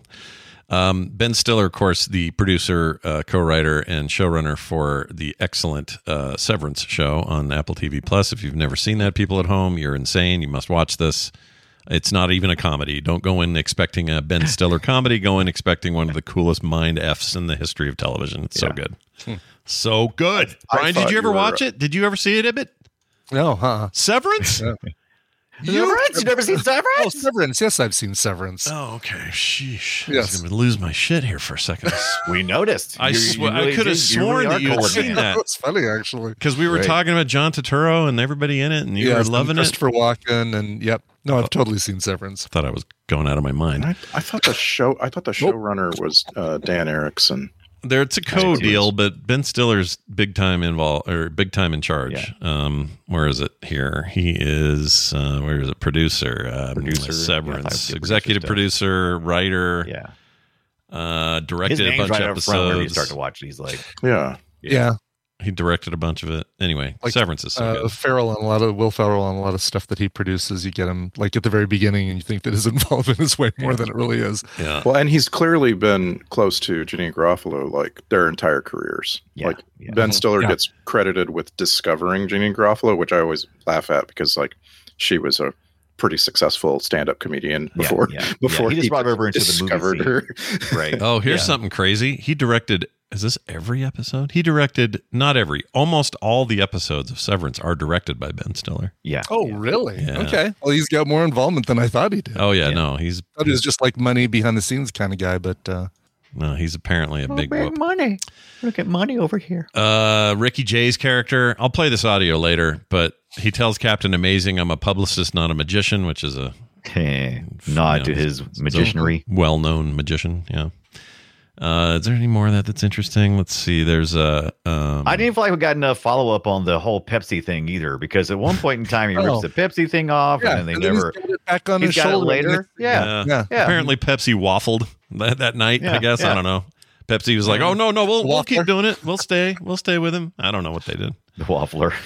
Isn't that a term? Somebody waffles on something? Yeah. That's a term. We was referring to the Dane Cook character, the waffler. Exactly. Oh, I get it. Pepsi waffles. I'd eat those. I'd try that. Let's see. Shoveler's first outfit was better than his second one. I think he got worse gear as he leveled up. after the costume. After he had to make his own costume. Yeah, because his kid needed his uniform back, right? He was wearing part of his kid's. I totally get all the motivations. I'm just saying, use your transmog machine and go back to your first outfit, because your leveled up outfit just looked like shit. That wasn't great. But I will say that the goggles really helped a lot with Invisible Man's character, or Invisible Boy. That really did. The aviator. Yeah, the aviator. Yeah, it is so unnecessary, but yeah. Well, they made it so that he made it so that he couldn't see himself. That was the most important. Yeah. So he had blinded to even his own body. And then, gotcha. Right. Okay. But didn't he make a reference to the superhero characters that he played in Kenan and Kel? I don't know. Did he? This? I thought I caught that. I haven't even seen Good Burger, Brian. Oh wow, yeah, that you should definitely watch. Good Burger 2 coming. I enjoy Good Burger. I hope you enjoy. I love Good Burger. I won't lie. Yeah. Good Burger 2 is being made. Right. Let's see, where is that? I'm so glad that he does mostly voice work. Get back together and do some stuff. Yeah, I love the reveal of that was on SNL too. Like they had Kel Mitchell show up in a Good Burger sketch with Kenan. Yeah. He does a ton of voice work now. That's kind of his thing. Yeah. Tons of it. Oh my gosh. Yeah, he's not really in things, but I guess Good Burger 2, he'll be in things. He'll be into things. Look, if you're part of I always think about this. You're part of a comedy duo of any kind. Let's say Cheech Marin and Tommy Chong. Yeah. Cheech Marin had a way bigger career than Tommy Chong did. Yeah. In this case, the other one, or Keegan, has the bigger career, right? The way bigger career. This always seems to happen. Paul Simon and Art Garfunkel. Like, no one remembers Art Garfunkel. That must be such a bummer. George Michael and Andrew Ridgeley. Or even, didn't you watch, I think maybe it was Ibbot. Somebody just watched the Wham documentary. I'm about to. Yeah, I haven't watched it yet, but it is Wham! Very shortly coming up because we're going to watch it for Soundography and talk about it. That's right. I think you'd mentioned you were going to do it for the show, and it's like that's another example of like, man, George Michael went much further than dude. Yeah, what's the other guy? There are a couple of comedy duos though that they both hit, like Tina Fey and Amy Poehler. Oh yeah, right. They're both levels. Really Key and Peele's a good example. It's a different kind of career, but they're both doing fine. And I think maybe part of the key is, and no pun intended, is you continue to do stuff. Like, you don't just say, "All right, well, my star's on the rise. See ya." It's like Key and Peele still may make an appearance somewhere together. Tina Fey and Amy Poehler, much better example. Constantly still doing stuff with each other and keeping each other's stars both rising. That's a really good one. There's some rumor floating around that when what's his name at SNL, Lorne Michaels quits, it's gonna be she's the heir apparent. He's gonna knight her and put her in there. I could see that. Speaking of Chris Brown, he said, "Do you know who they're looking at to replace Lorne Michaels?" And my first answer was Tina Fey, and he says, "Yep, exactly." Before I'd even heard the rumors, it makes sense, right? She's just perfect for it. If she wants it. She knows that kind of comedy so well that, been a writer, been a featured performer, all that stuff. A huge success after, like, she's been through the whole ringer that is SNL, like from top to bottom. And even a parody of SNL.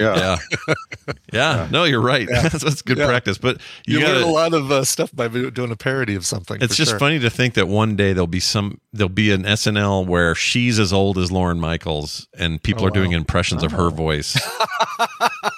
What is this? Yeah, no kidding. Yeah. We were talking about comedy teams, and we don't really think of a real tight work group with Ben Stiller and Garofalo, but they've written a book together apparently. Feel this book? Yeah, that wouldn't surprise me. They've talked about doing some stuff. Yeah, me either. I didn't even know this existed. I mean, he directed not Dazed and Confused, the other one that Brian brought up. The one What Hot American? The one with the I can't think of names today. Fiona Apple. Fiona Apple, perfect. What's her name? I can't think of anything. I don't know. Fiona. I'm going with Fiona Apple. I think that is your final answer. I'll just look up Beetlejuice. Could you reveal the answers on the board, please? Yeah. Hold on. Let me pull it up. Here it is. Oh my gosh, what is wrong with me? Her name is Winona Ryder. Good Lord. Winona Ryder. God. But we've said so many names today, man. You give yourself a break. But what's that early 90s one or mid 90s one that was no, and it's with Garofalo in it. They start together, you're saying? I'm saying that. I see what you're saying. Like The Truth About Cats and Dogs, or the one before that. Reality Bites. Reality Bites. Okay. That's right. That was directed by Stiller, and he played the boyfriend of like some douchey musician boyfriend. Or no, I'm confusing that with The Truth About Jane or something. Yep. But I watched. That's I've just been rewatching Friends again, and I just happened to, after I watched The Mystery Men, they had Ben Stiller's cameo on Friends, where he plays something very similar to the Furious character. He's like a bad boyfriend, just blows up. And whose boyfriend Mr. is it? Doo-doo head. Is it Courtney Cox? Is it Courtney Cox? I just walked through. They were Monica. Not Monica. Monica. How are you enjoying your watch through of Friends for the 400th time? Well, I'm not watching it necessarily as much as it is on the background, and I occasionally will walk through and I quote the exact same line because they're burnt into my brain. Yes, that's how I see it. If you want to have your mind, if you want to have your mind blown, go watch, and I'll find the exact episode. But in season 1 of Taxi. Wow! There's a character that's there the entire first season and then just disappears. He's like this rube fresh off the boat, Midwest, steak and potatoes guy named John Burns, I think. Okay, and he's a cabbie he's a guy that Alex picks up. Somehow comes back to the Sunshine Cab Company in the first episode and becomes a cab driver because he's got nothing else going on, and then he's there for the whole first season. One of the episodes is about him and his girlfriend becoming his wife, and they go to their apartment. and his apartment is the Monica and Rachel apartment from Friends, with that big angled plate glass window with the bedrooms on the side. I saw this and was like, oh my god, the kitchen on the same side. It's mind blowing. Like that kind of stuff. I love stuff like that. When I first heard that the Frasier apartment and coffee shop are just two ends of the same exact set that was Cheers. Right. It's just like, what? Oh my gosh, I can tell. So then when you think about it positionally, you can kind of see, well, that's where Norm would sit, but now that's the end of their apartment facing, like you can kind of situate. I'd love that kind of crap. Yeah. Mm-hmm. Oh man, when Taxi was around, Andy Kaufman's character in that, I knew nothing about Andy Kaufman at that time, and so it's just so weird that my experience with his whole character, my whole experience with him in general, I didn't even realize it's like probably the 80s before I found out his other comedic stuff. It was just weird. Oh yeah, no, that I had no idea when I was a kid. In fact, I thought that was somebody's real accent. I didn't know. I did too. I thought it was really him. In my mind, when I found out it wasn't that. Yeah, and then I would see like an episode of Letterman or something, and he'd come on there, and I'd be like, "Who is this?" Like, this was not our weird avant-garde comedian, but he kind of became that for 2 generations. Like, he crossed over. Speaking of, I have to issue my. Would you just let somebody do their native accent about Mystery Men? Oh my God! Just let Eddie Izzard talk like Eddie Izzard. Oh yeah. He didn't talk a lot, so it's kind of surprising that they even felt that necessary. Yeah. It's so he is full. He has gone trans woman this year, and his new name is Susie Izzard. Is that it? I think it is Susie Izzard, right? Now, normally, IMDb is usually pretty quick on this, and they swap stuff around, but he's still just Eddie Izzard in here with an old photo. I don't know if that's just not a priority or whatever, but anyway, he's one of those, he and now she is one of those people that every time they do anything, I get more excited about what I'm watching because I think they're brilliant. Here's my only problem with this one. I think you're right about the accent. That's a problem. They should have let them just be British. But also... Well, we've said this, but get rid of all the other theme stuff and let these disco guys have a bigger role. Like that, let them actually be bigger henchmen. Yeah. And I think that would have helped the movie. Yeah, I didn't understand the mob boss thing that they needed to bring in all the. I didn't get that. I was trying to figure out if it was like a nod to the. I didn't read the comic, like a lot, so I don't know. And by the way, so quickly dispatched that they're completely unnecessary. Yeah, they don't feel needed at all. I understand, by the way, that everybody's got their own thing, that you have your own idea of who you are and like even what your name is. Oh, right. But I mean, Edie Izzard was right there. Why didn't he? Go, why didn't they go just? Why didn't he just go? Yeah, super close. Well, why didn't Ellen Page become Alan Page? I mean, that's right there. That's a good one. The name you want, the name you want. See, this just right. This is all goes back to the human nature to want to name things cleverly, right? That's the that's where this whole movie Mystery Men comes from. Is that the comic creator thinking of what will be a silly name and then what will be a super silly power to put with them, and so can't help it. Absolutely, human nature. I mean, the scene that everybody remembers from the movie is the tryouts where so many low rent, useless people come through. We even talked about Dan Cook. Did we mention Doug Jones? That's right. Doug Jones was there. Oh yeah, Doug Jones. Full. And I thought I had to look because I thought Son of Pencilhead looks so much like Doug Jones. Kid had to be wait a minute, son, but he's not. He's a completely different actor. Is he not? Okay, no. That makes sense. But I mean, it'd be so easy for me to say, "Can I bring my son? Is there a role for him?" Yeah, we'll make him Son of Pencilhead.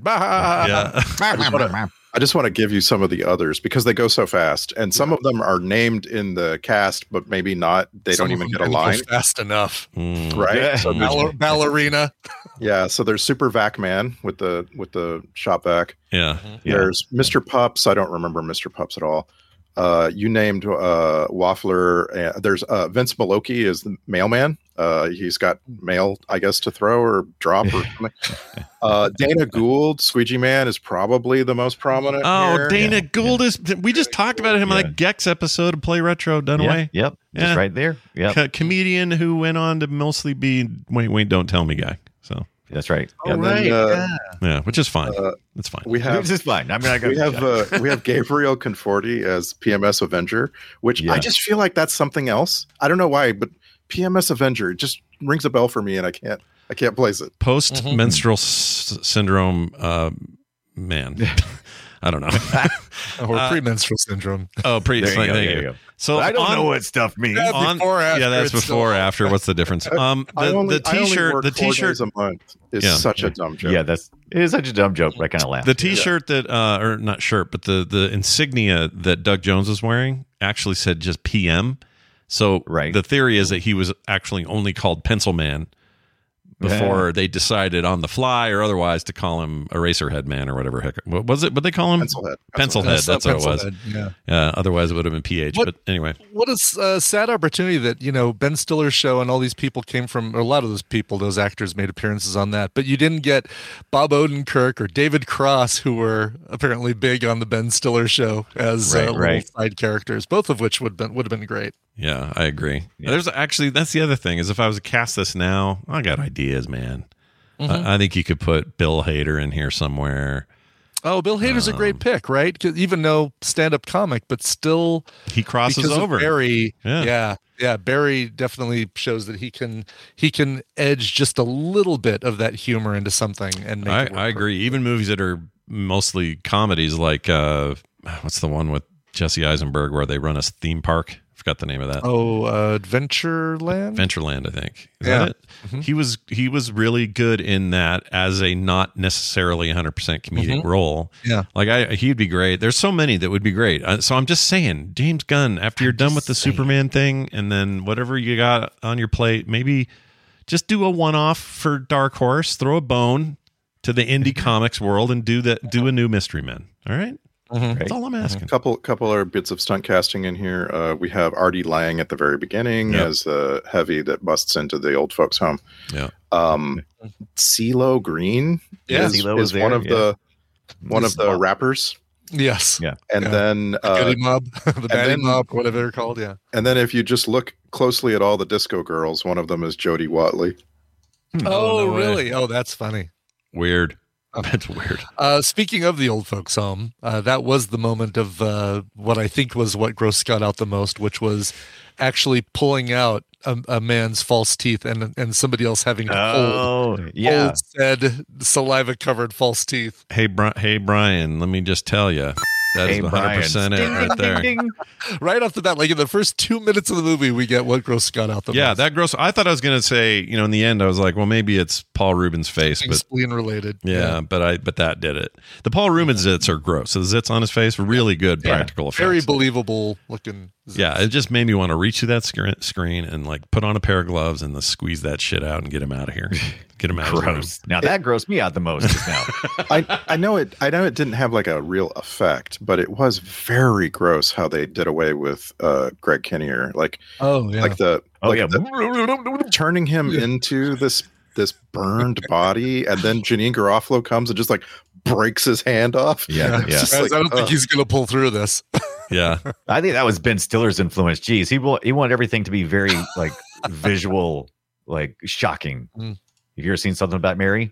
When the Franks get above the beans get above the Franks. Yeah. I didn't think they were going to show it. It's like, they're not going to show it. That's less of a Ben Stiller thing, and for sure more of a Farrelly Brothers thing. True Hell yeah. Story. True story. Freaking Farrellys, man. Those guys were, in their There's heyday, they were willing to go there, Yeah. They don't do that anymore. Not so much. This episode is brought to you by Undeniably Dairy.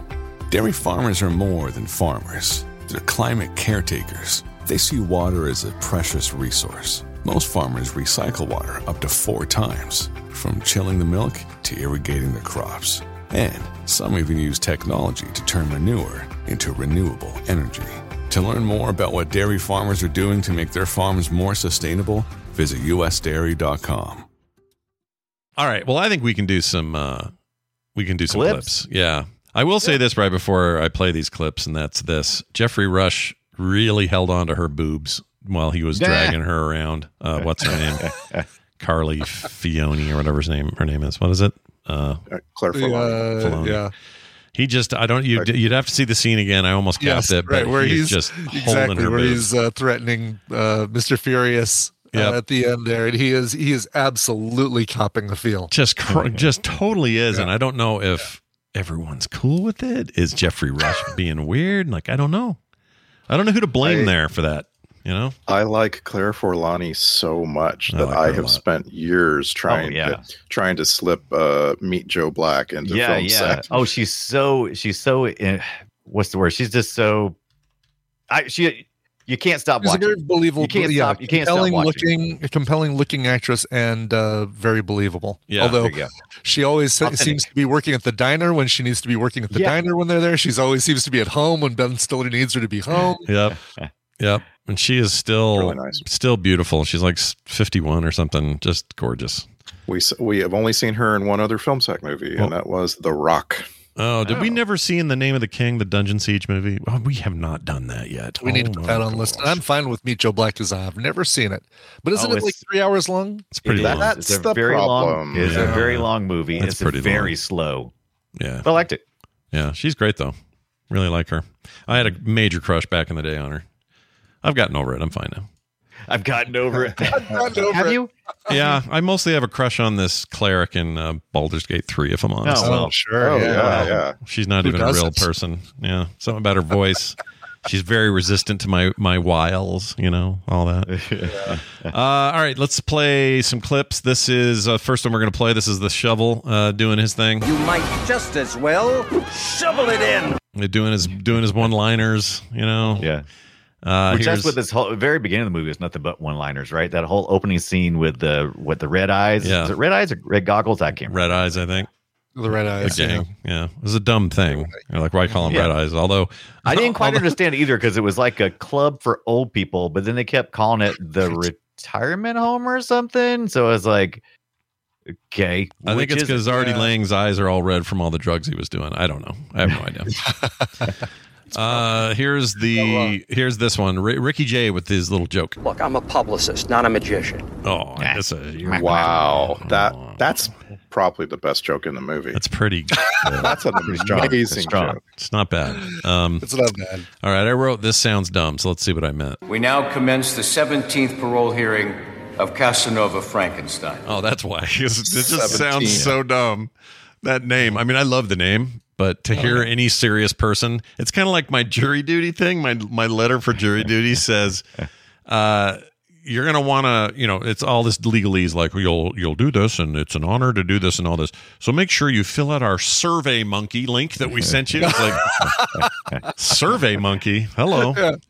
Complete our straw poll and click the link if you'd like to create your own straw poll. Yeah, it was real weird. For this email. Really weird. I wish Greg Kinnear had more of a disguise in IRL. I don't know. There's just something about like the character didn't look different at all. And I know that's the joke where they're like, well, no, that can't be the same guy. Captain Amazing is. Oh, I see. He's talking about the disguise, right? The Chad, whatever he's supposed to be. Yeah.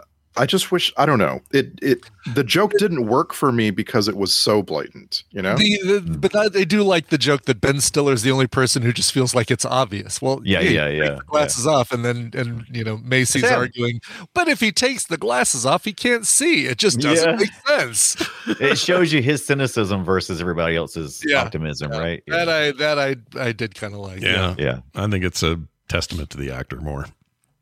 Here's the Blue Raja doing his thing. Oh, I get it. So your shovel in his face is my fault. You threw a spoon at the guy, Jeff. Yeah, what was up with that?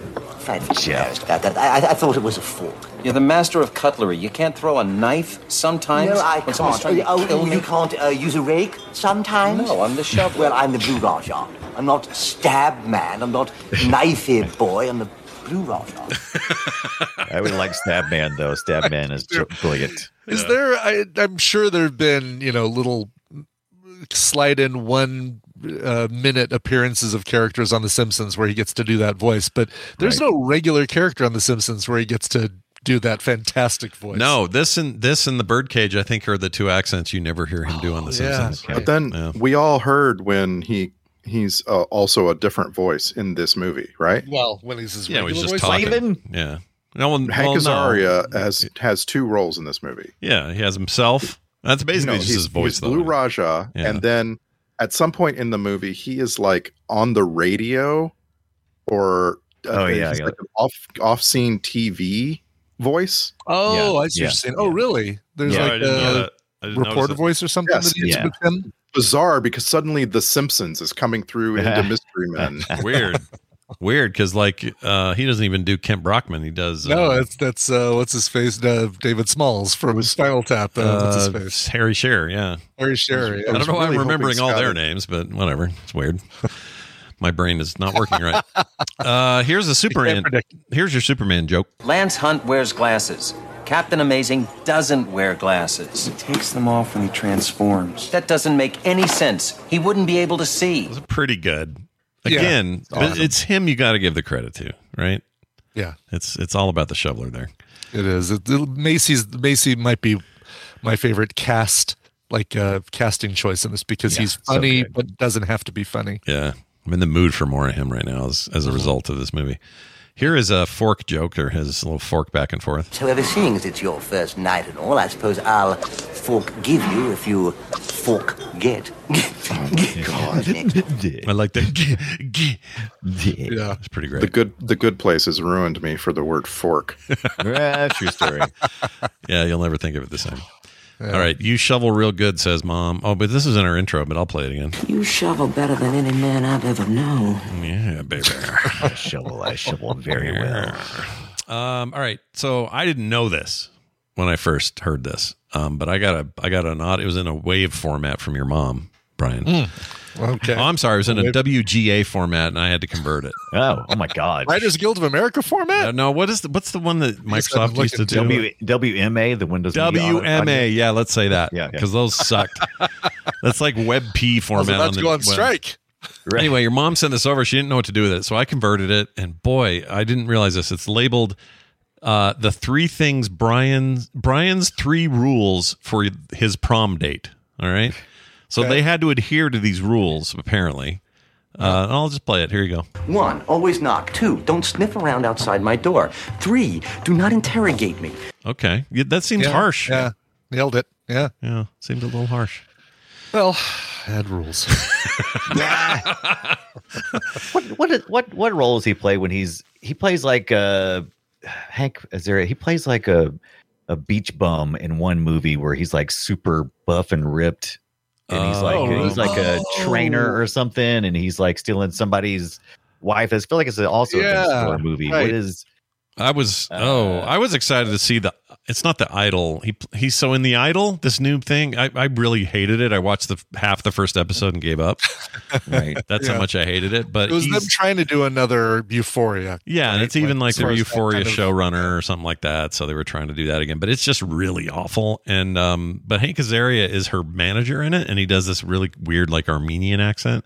And he's really fantastic, but I was so annoyed. But let's see what you're thinking of. Is it Along Came Polly? Along Came Polly, also a Ben Stiller movie with Hank. Yeah. I always think of his dog walker on Mad About You. Yeah, that's really good. And we've seen it before. Is Godzilla the only other Hank Azaria thing? No, he gets really shook down by the cops in the movie Heat, which we sacked. Oh, okay. He's just this guy who falls in love with one of the characters' wives, and oh my goodness, he has to just like sweat that movie. Wow. Well, I'll tell you, and I've said this on TMS as a recommendal, and I keep bringing it up. But if you have not seen the movie that talks about the history of the formation of Uber and Lyft, starring Joseph Gordon-Levitt, it's called Super Pumped. It's a horrible name, but Hank Azaria plays Apple's Tim Cook. Oh, no way, dude. Yes. So weird. Fantastic.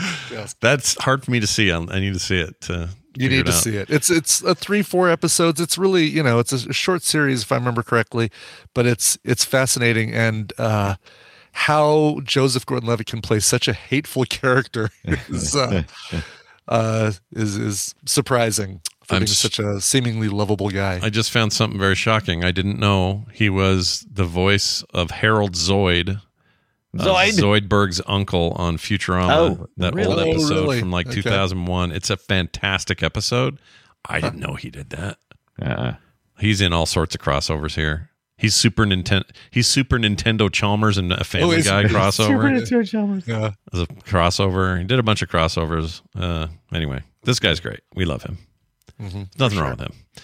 Let's see. Where were we? Here we are. How about this one? Are you in the marijuana? This is Mom's mom. You're in the mirror. Hey, you were in the mirror. Here's his Glaven sit on the fork! Exclamation. Yeah. Glaven. Really did. Totally. Yeah. Wow. Kind totally of annoys me. That's Tarzan and Jedi for me a little bit. Yeah. You don't have to do that. I don't know why they did. Let's see. Knew you'd know. Oh, this is good. I think it's the only Kinnear audio I have. I knew you'd know. I'd know you knew. There you go. Least favorite joke. Like that is such the worst a joke. So hacked. Yep. Yeah. Oh, okay. Hacky I can go under that. The joke where they see something really sexy and Ben Stiller has to say, "Oh, my It's pants Wonder are Women shrinking." fighting. Feels like my pants are shrinking. Oh, when they're watching the women fight, the the girl Wonder fight, Woman, the fight of the Wonder Woman. And Hank Azaria, they imply that the Blue Raja is not straight, right? Because he keeps every time something comes up like that, he like looks away or a little bit. It was subtle, but yeah. Or maybe he's very pure or something because he still lives with his mom or something. Kind of what I got. Yeah. Yeah. The further I His got, mom was Louise Lasser from Mary Hartman. What? Yeah. What? Yes. Really? Wow. Yes. Are you in the marijuana? That's great. You into marijuana? Here's a weird old lady. Where's Sergeant 9? It's 9:25. I love that. I forgot about that part. lady. Yeah. Brian, I love Dunaway, her. you're a fan of like no one doesn't have a friend. Exactly. Yeah. Oh, I love that shit. That kind of like I would not have a friend. I love that kind I love of shit. those kind of those characters. yeah, this is one of those for sure. Because she's The so old lady, in your There's face. something about Mary, the next door neighbor with the leather leather skin. Yep. Here's a name I liked. Princess Headbutt. Princess Headbutt. That's a great name. Pretty good. I wanted to know what her powers were. I guess she headbutts really good. Pee-wee shows up. Here's the spleen. Here you go. Hey, fellas. We're on the British looking for superheroes.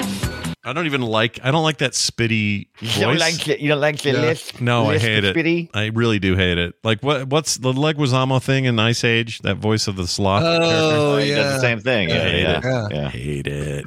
I just don't like that. Because you don't want to be directly in front of them when they're doing that voice. Well, sorry, spray. Yeah, Spray all over it's you. just really annoying. All right, smelling it and delting it. Here's this. Because I smelt it, she decreed I would forevermore be he who dealt it. I actually like you when you got went your high. Pee-wee in my spleen. I love it. That was pretty good. All right, here's Dane Cook. Before everyone hated his guts, but also he was never very good. And by the way, as far as I know, no one hates Dane Cook because he did something terrible. I think most people hate him because he's just bad. It's just I don't think he's bad. He's just annoying and abrasive, right? That's the whole idea. I just don't think But he's that's the whole funny. stick, Like- right? like he- And his comedy isn't funny. It's funny because he runs around the stage doing goofy poses. He yells at you. He yells at you a lot. That's the Yeah. comedy, which is fine. If It's that's fine, if but that's it only your has thing. a certain shelf life, I think, and that's what we're seeing now. Because he used to sell out stadiums. He doesn't do that anymore. I don't think he sells out anything now. Well, no, he got ripped off by his brother. Oh, well, that'll happen. His brother went to prison for mismanaging Dane Cook's affairs. What's his name? Lane Cook or Lame Cook? Lame Cook. Anyway, here's Dane Cook before all that. All right, state your name and power. I am the Waffler. With my griddle of justice, I bash the enemy in the head, or I burn them like so. Oh, don't do that. Okay, I will say he was pretty good in that Steve Carell family drama called. Oh, right. The one. Oh, help me, Brian. What is that called? Yeah, the one where Steve Carell sings "Let My Love Open the Door" by Pete Townsend. And it's Dan in Real Life. It's Dan in Real Life. Dan in Real Life. Oh yeah, that movie is great. I love that movie. It's really good. He's just a dude. He's not being funny, Dane Cook. He's just being not trying too hard. Dane Cook. How about that? Dane Cook. Yeah, I actually liked him in Shorties. Watching Shorties, I used to enjoy when they would do his little skits and stuff. And you know, he does this thing that we saw in Mystery Men repeatedly. Like he's in the movie Waiting, the Ryan Reynolds movie Waiting, and he's just got a bit role. His job is to be funny, you know, right, and it's fine. I don't remember if I ever see Waiting. Was Waiting good? I love that movie. It's so funny. Never seen Waiting. Employee of the Month. Good luck. Employee of the Month. Yeah. My Best Friend's Girl. I think I've just seen 20 minutes of Dane Cook's stand-up, and that was enough. That's all you need. That's enough for you. All you needed. Oh my gosh, this movie, Luis Guzman, Anna Faris, Justin Long, Which John was that, Francis Waiting? Daly. Yeah, I've never seen this. It's okay. Yeah, it's not bad. It's probably a better one of all of those. It's like a restaurant deal. Is that the thing? It's waiters, right? A bunch of waiters. Alison Pill. I love her. That's the gimmick. I just can't ever fault Ryan Reynolds and Anna Faris. You put those two people together 20 years ago, and it's gold. Do you think Anna Faris wants to kick Chris Pratt right in the nuts for marrying Schwarzenegger's daughter? Do you think he's just...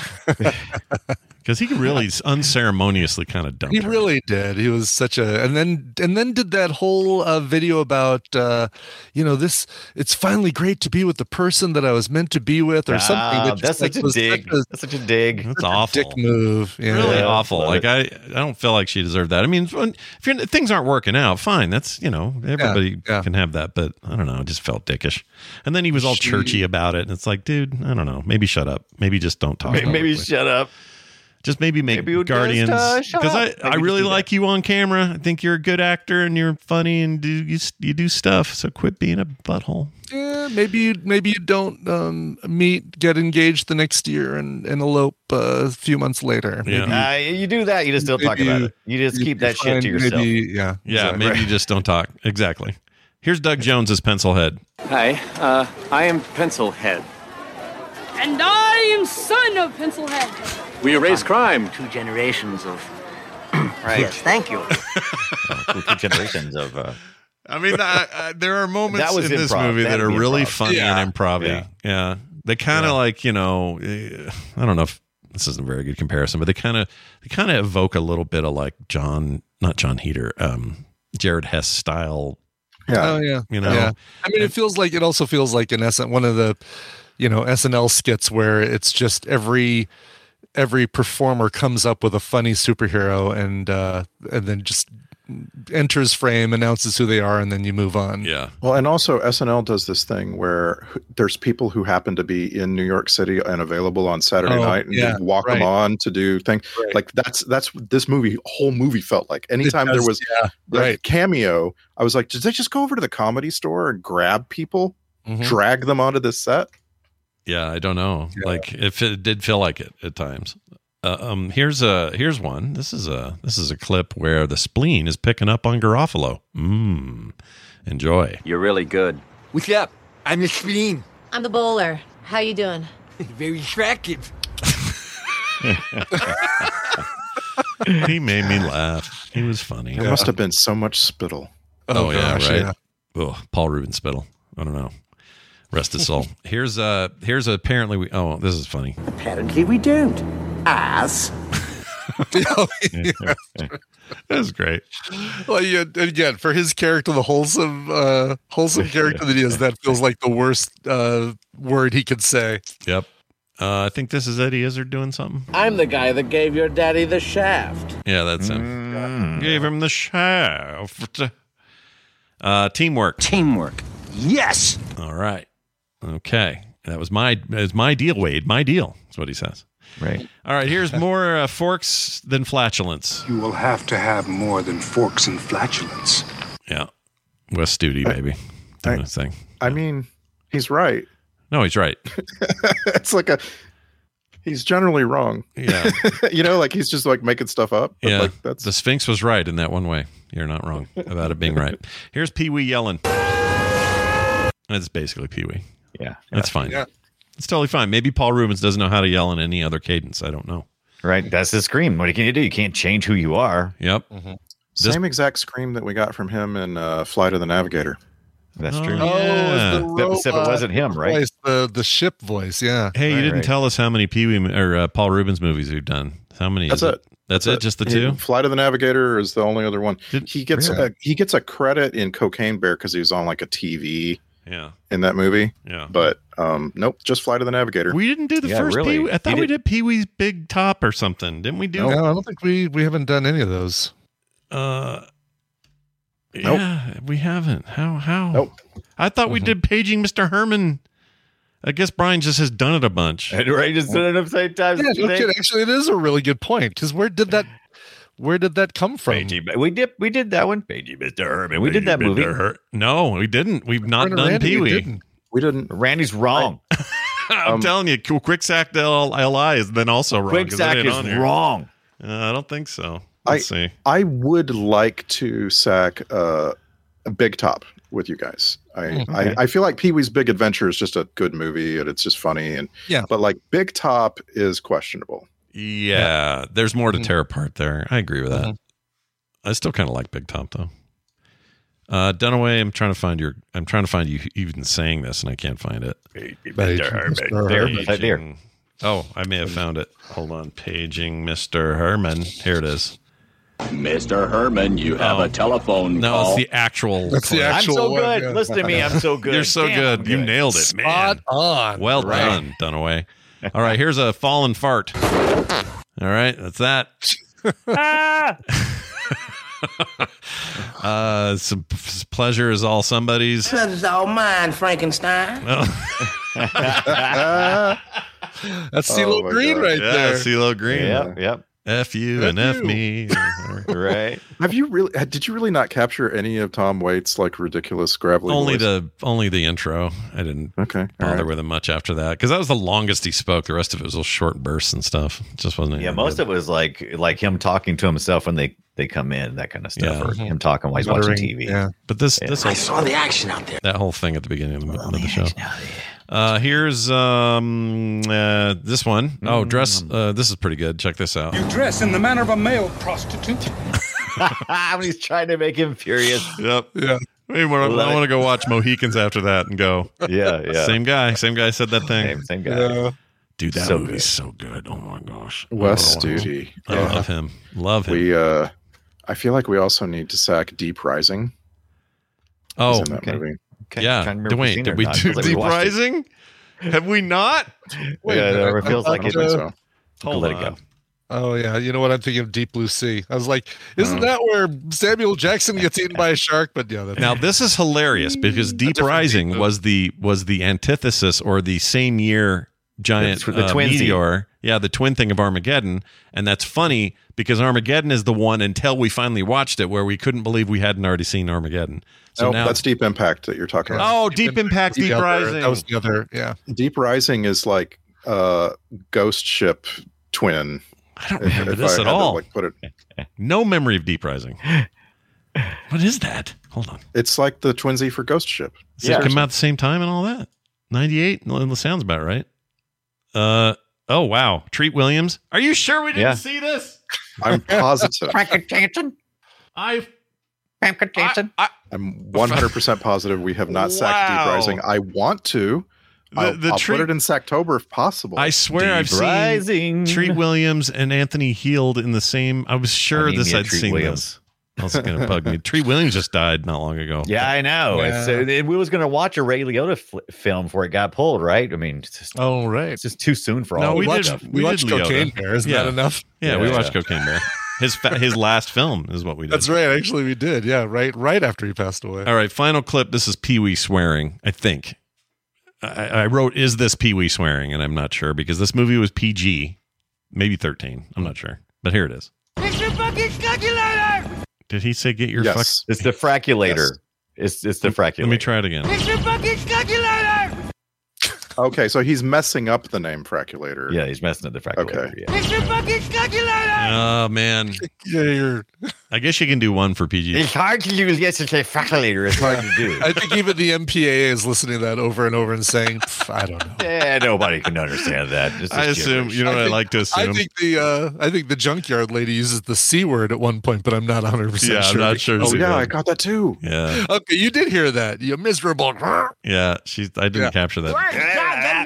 I don't even know what she said 90% of the time.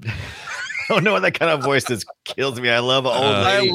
I love an old gravelly lady yelling at you. It just makes me so happy. Your face looks like a raisin. Yeah. We should get a little thread going in the Discord where somebody can find all the movies that feature that kind of characterization. Yeah. Then we gave you 2. There's your head start, chat room, or whoever. Just get that going. All right. Well, that, as you can tell, is the end of that. Now we have to do the checklist.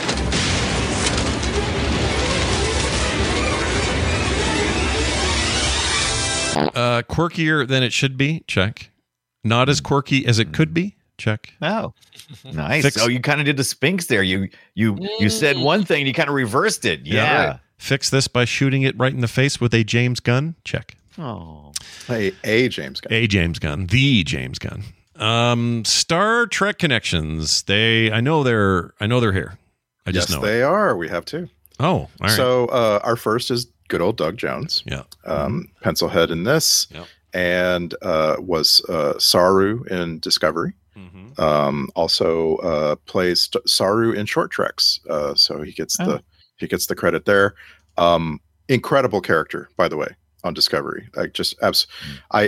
You can't fault Star Trek Discovery for its characterizations. They are it's truly amazing. I agree. There's all kinds of story problems, but Saru will be forever one of my favorite Star Trek characters ever. Yeah. I love him. Our other one is Jennifer Lewis. She plays Lucille here, bit role. In Star Trek Lower Decks, she is the voice of the bartender. And, really? Okay. The bar on Star Trek Lower Decks is such a great place to have scenes.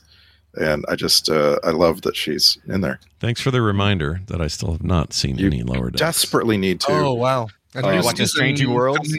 Shortly. Yeah, I need to get in there, dude. I feel bad. Are you watching Strange New Worlds? Yes, although I'm not. I've not seen the new season of Strange New Worlds. Okay, we need to watch Lower Decks real quick for you. I mean, you don't have to, but it wouldn't hurt. We know why. Yeah. Right. We know why. And Strange New Worlds just put out a musical, and it was so good.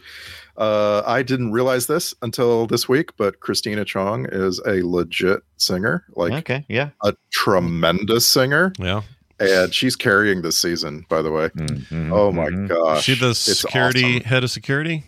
Yeah. I like her a lot. Her character is really being explored this season. Really I love her last year. So I'm excited. I'm just letting them build up so we can binge them. The other character, I really like what's her name? It's like Vasquez or whatever. Who's the ship's pilot? I forget her name.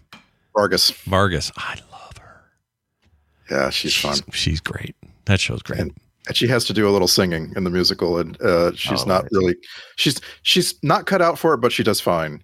Right. I didn't know this would be involved in my filming of. Yeah, there's a couple of other actors who need some auto tune in order to make it happen, and it's a little bit cringy, but it's when fun. you're signing up for a Star Trek series, you're not thinking. No, you're not you don't feel like you have to ask in the meeting. There isn't going to be any singing in this, is there? Right. Jess Bush, who plays Nurse Chapel. Yeah. She got some lungs. That woman can sing. Oh, really? She's one of my favorite characters. Another Australian. I just like her. Yeah. Yeah, she's awesome. These Australian actors, I don't know where they come from or why they're so great. Australia. I guess they do. That's true. They do come from. I guess they do come from there, but they come from. You do know where stock. they came from. Yeah, I lied the entire time. All right. Well, excellent. Those are our connections. Wait, we did two of them or just the one? What did you say? Did you get two? Two. Jennifer Lewis and Doug Jones. Get two. Oh, Doug Jones. Yeah, duh. All right. Well done. Let's now move on to the social media post. I refuse to call it Twitter anymore because F this. Those guys are buttholes and I'm tired of it. Yeah. So let's get that social media post wherever you post them. I'm still giving you a 280 character limit, though. That's just the rules. You got to pay me $8 a month to get any more. All right, that's the deal. So let's sum it up in those 280s, and let's start this time with I don't know, Randy. Mystery Men. I want to be the very best. Want to enforce the laws. To battle evil is my test. To shovel is my cause. This guy right here, he has no game. Somehow he gets the girl. This other girl we must proclaim is the hero of our world. What's our name? Why can't we have a moniker? What's our name? We sure could use a good chronicler. What's our name? We have no shame. Spleens, bad farts, they kill and maim. Mystery Men. Wow. Poetry. It's special. Yeah. It's powerful stuff. Well done. Let's go now to Brian Dunaway, please. Mystery Man, like a curious skunk making love to Pee Wee Herman's leg in silhouette. Just let it happen. Hashtag, I know you are, but what am I? Nicely done. Good tribute, too. Yes, we do miss Paul Rubens terribly. I want to go watch some old Pee Wee's Playhouse. Pee Wee's Playhouse is so good. Man, I'm going to watch it. All right, moving on to our final person, and that would be Brian Ibbott. always scares me that you're just going to go on to the next segment of the show. Yeah. He's going to forgive me. Mystery Men. Too many comics in your comic-based movie makes for something not comical. Oh, nicely done. Right. Yep. Well done. The Sphinx is right twice today. Yeah. You did it. Can you laser blast these guns? Next man. Yeah. Did you ever see Geronimo back in the day? He's really good in that. He plays Geronimo. It's a very serious Only movie, Geronimo I know of is Tweaky.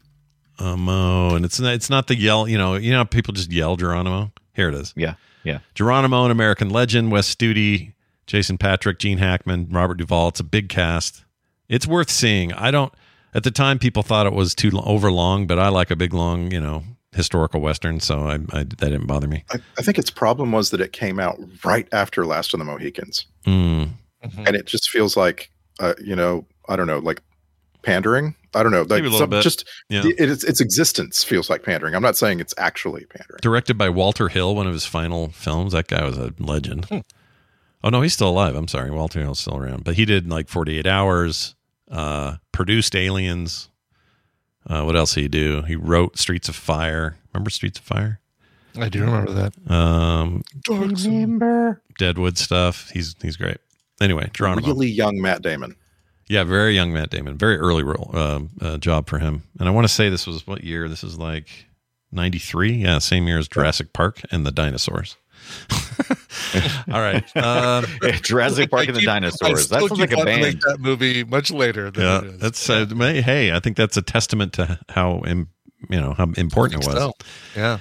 Today's alternate titles. I've just been handed these. These were just handed to me. If you can believe it. It was almost called Misery Men, but they thought that was maybe a little too dour. So the final choice, or the second to final choice, was Missed Opportunity Men, which I would have gone with. Let's get to we got a voicemail to play here. This is some SAC recommendations. We always like getting these. This was sent to 801-471-0462, and it goes like this. Hello, my film scroters. Nick from Springfield, Mass. here. Had two movie recommendations that I think would do wonderfully on the show. They're both on Netflix. First one, Dracula Untold, 2014 movie starring Luke Evans. Ooh. It feels very much like it was supposed to be the start of a Universal Monsters MCU kind of deal. Because it was. Luke Evans is all right in it. The plot is just cream of the crop for film sack. Vampires. The king from Warcraft's in it. He's the king in this movie too, which is weird because I always remember him as the funny future son-in-law from Mamma Mia. Anyway, second movie, much better. Just saw it. No, not much better. Lie. 65 million years ago, starring Adam Driver. Oh yeah, 65. Very weird sci-fi movie, but it's a quick 90 minutes. You guys would. It feels like film stack material. Honestly, it's a perfect kind of blend of sci-fi and weird spoofs. I can see Dunaway making the wildest, weirdest intro ever, and I would honestly just really curious what song Brian Ibbott would pick for his cover for the intro to 65 million years ago. But anyway, love the show though. Thanks guys, you guys are great. Bye. Yeah. 65 is like up. We're going to do it, right? We're it's on our list. Yeah. We gotta By the way, do that. Yeah. The king from Warcraft, King Lane Wren, is Dominic Cooper. Yeah. Dominic Cooper has done all kinds of stuff. I loved him in Preacher, that Preacher show. Really yes. Good. Yeah. Oh, he was so good. Yeah, he's great. Comic book adaptation done perfectly. Oh yeah, dude. How'd they pull that off? You know what sounds great? This Teenage Mutant Ninja Turtles thing's on fire. Oh, I can't wait. God, it's beautiful. It's like visually just... It looks insane, but the reviews, they're just 96, 97% audience matches it. Like, it looks like a no frickin' brainer. I keep hearing the Ice Cube role is one of the best villains ever. I gotta go. I might have to do a little bit of a... might have to do a Turtenheimer. Yeah, do a Turtenheimer. Turtenheimer. Stop trying to make Turtenheimer a thing.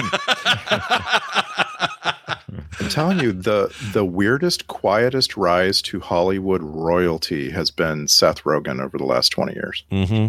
Well, not only that, like his humble beginnings and his vapid weed use, but he's always involved in projects that are like killer. Like, I don't understand it. Produced by Seth Rogen and his buddy Evan Goldberg. Those dudes, you know, I mean, when did they start working? I think Superbad, maybe.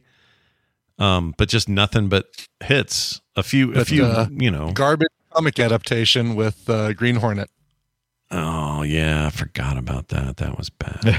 Well, now you've knocked him down 2 notches. That's fine. That's okay. Comedian is your Green Hornet. Bad idea. Yeah, that was a mistake. Not happy about it still. That movie sucked. All right, there we go then. Where are we now? Oh, that's it for that's what we had today. Was a call. That's what we did. Yeah. So thank you so much for that. We appreciate it. 801-471-0462, or you can email us filmsack@gmail.com. I would like to call out some fine folks who joined us on Patreon because this is the best name we've ever gotten. 2 new folks this week. This guy's name is Indiana Jones, the adventurer with well-known groans, once tried to play the xylophone using ancient artifact bones. That's his name. Wow. Randy. They let you do that in Patreon? Apparently that field is really big. Yeah, it's huge. More characters than X lets you have. Yeah. And that's just the first. There's a slot for first name or nickname. That's it. Yeah. That's the whole thing. Really? So nothing for the last name, just empty? Yep, that's it. And I'd love it. So thank you for that. Also, Max, someone who just has a normal name, Max Chonard. Oh. Yeah. I'm trying not to say Chodnard, but Chodnard? I'm sure they appreciate that. I'm sure they've had this before. But anyway, these guys joined us this week over at patreon.com/filmsack. They get monthly host specials. Oh, who's up this month anyway? Who's It's me. Oh, I can't wait. I remember you hinted at something. I don't know if you want to say here, but what was the thing? Or do you Time want to loop say? Movies. Yeah. Oh, that's right. I like that. Brian is a Go ahead. I'm actually going to do just one time loop movie, so stick around. You'll get that episode at some point. All right, awesome. Yeah, sometime in the month of August, it will be your day. I did last month. He's got this month. We got everybody does them once a month. We love doing them. I also send art in the mail. We also got pre-show content every week. We also have no ad feed on the Patreon for all the shows, including this one. So get in there, get that done, and be a part of the family. Patreon.com/filmsack. Our next movie will be, Randy, I don't know what it is. What are we doing? We're going to watch 65, the new. Oh, right. Look at that. Right there. Nailing it. Right. You won't have to wait too long to figure out what theme song I use for my cover. I can't wait to find out myself. What happened to Village of the Damned? Did that get pulled? Or did we? Yeah, so that is no longer on any streaming. And Enter the Dragon, same deal, right? Enter the Dragon is, but we got a little bit of shuffle happening, and I'll explain why. I only asked that because I have this. Enter the Dragon. I have like Fletcher files for stuff that got pulled, and I'm keeping them in case those movies come back. But it's just kind of funny how that worked out. Absolutely, we're going to be sacking Enter the Dragon relatively soon. Yeah, 65 is next. As soon as we can get it in there. Anyway, next week, 65. It's not an age; it's something else. I don't know what it means in the movie. But it's nothing but a number. Yeah, you can hear him say, "I'll finish what I started from here." That's right. Yes. Anyway, that's next week. That's on Netflix, so please catch it if you'd like to do your homework. In the meantime, filmsack.com is our website. Again, patreon.com/filmsack if you want to support the show. But all links are at filmsack.com, so go check it out. That's going to do it for us, for me, for Brian, and for Randy. I am a ticking time bomb of fury. Oh, my Lord. We'll see you next time.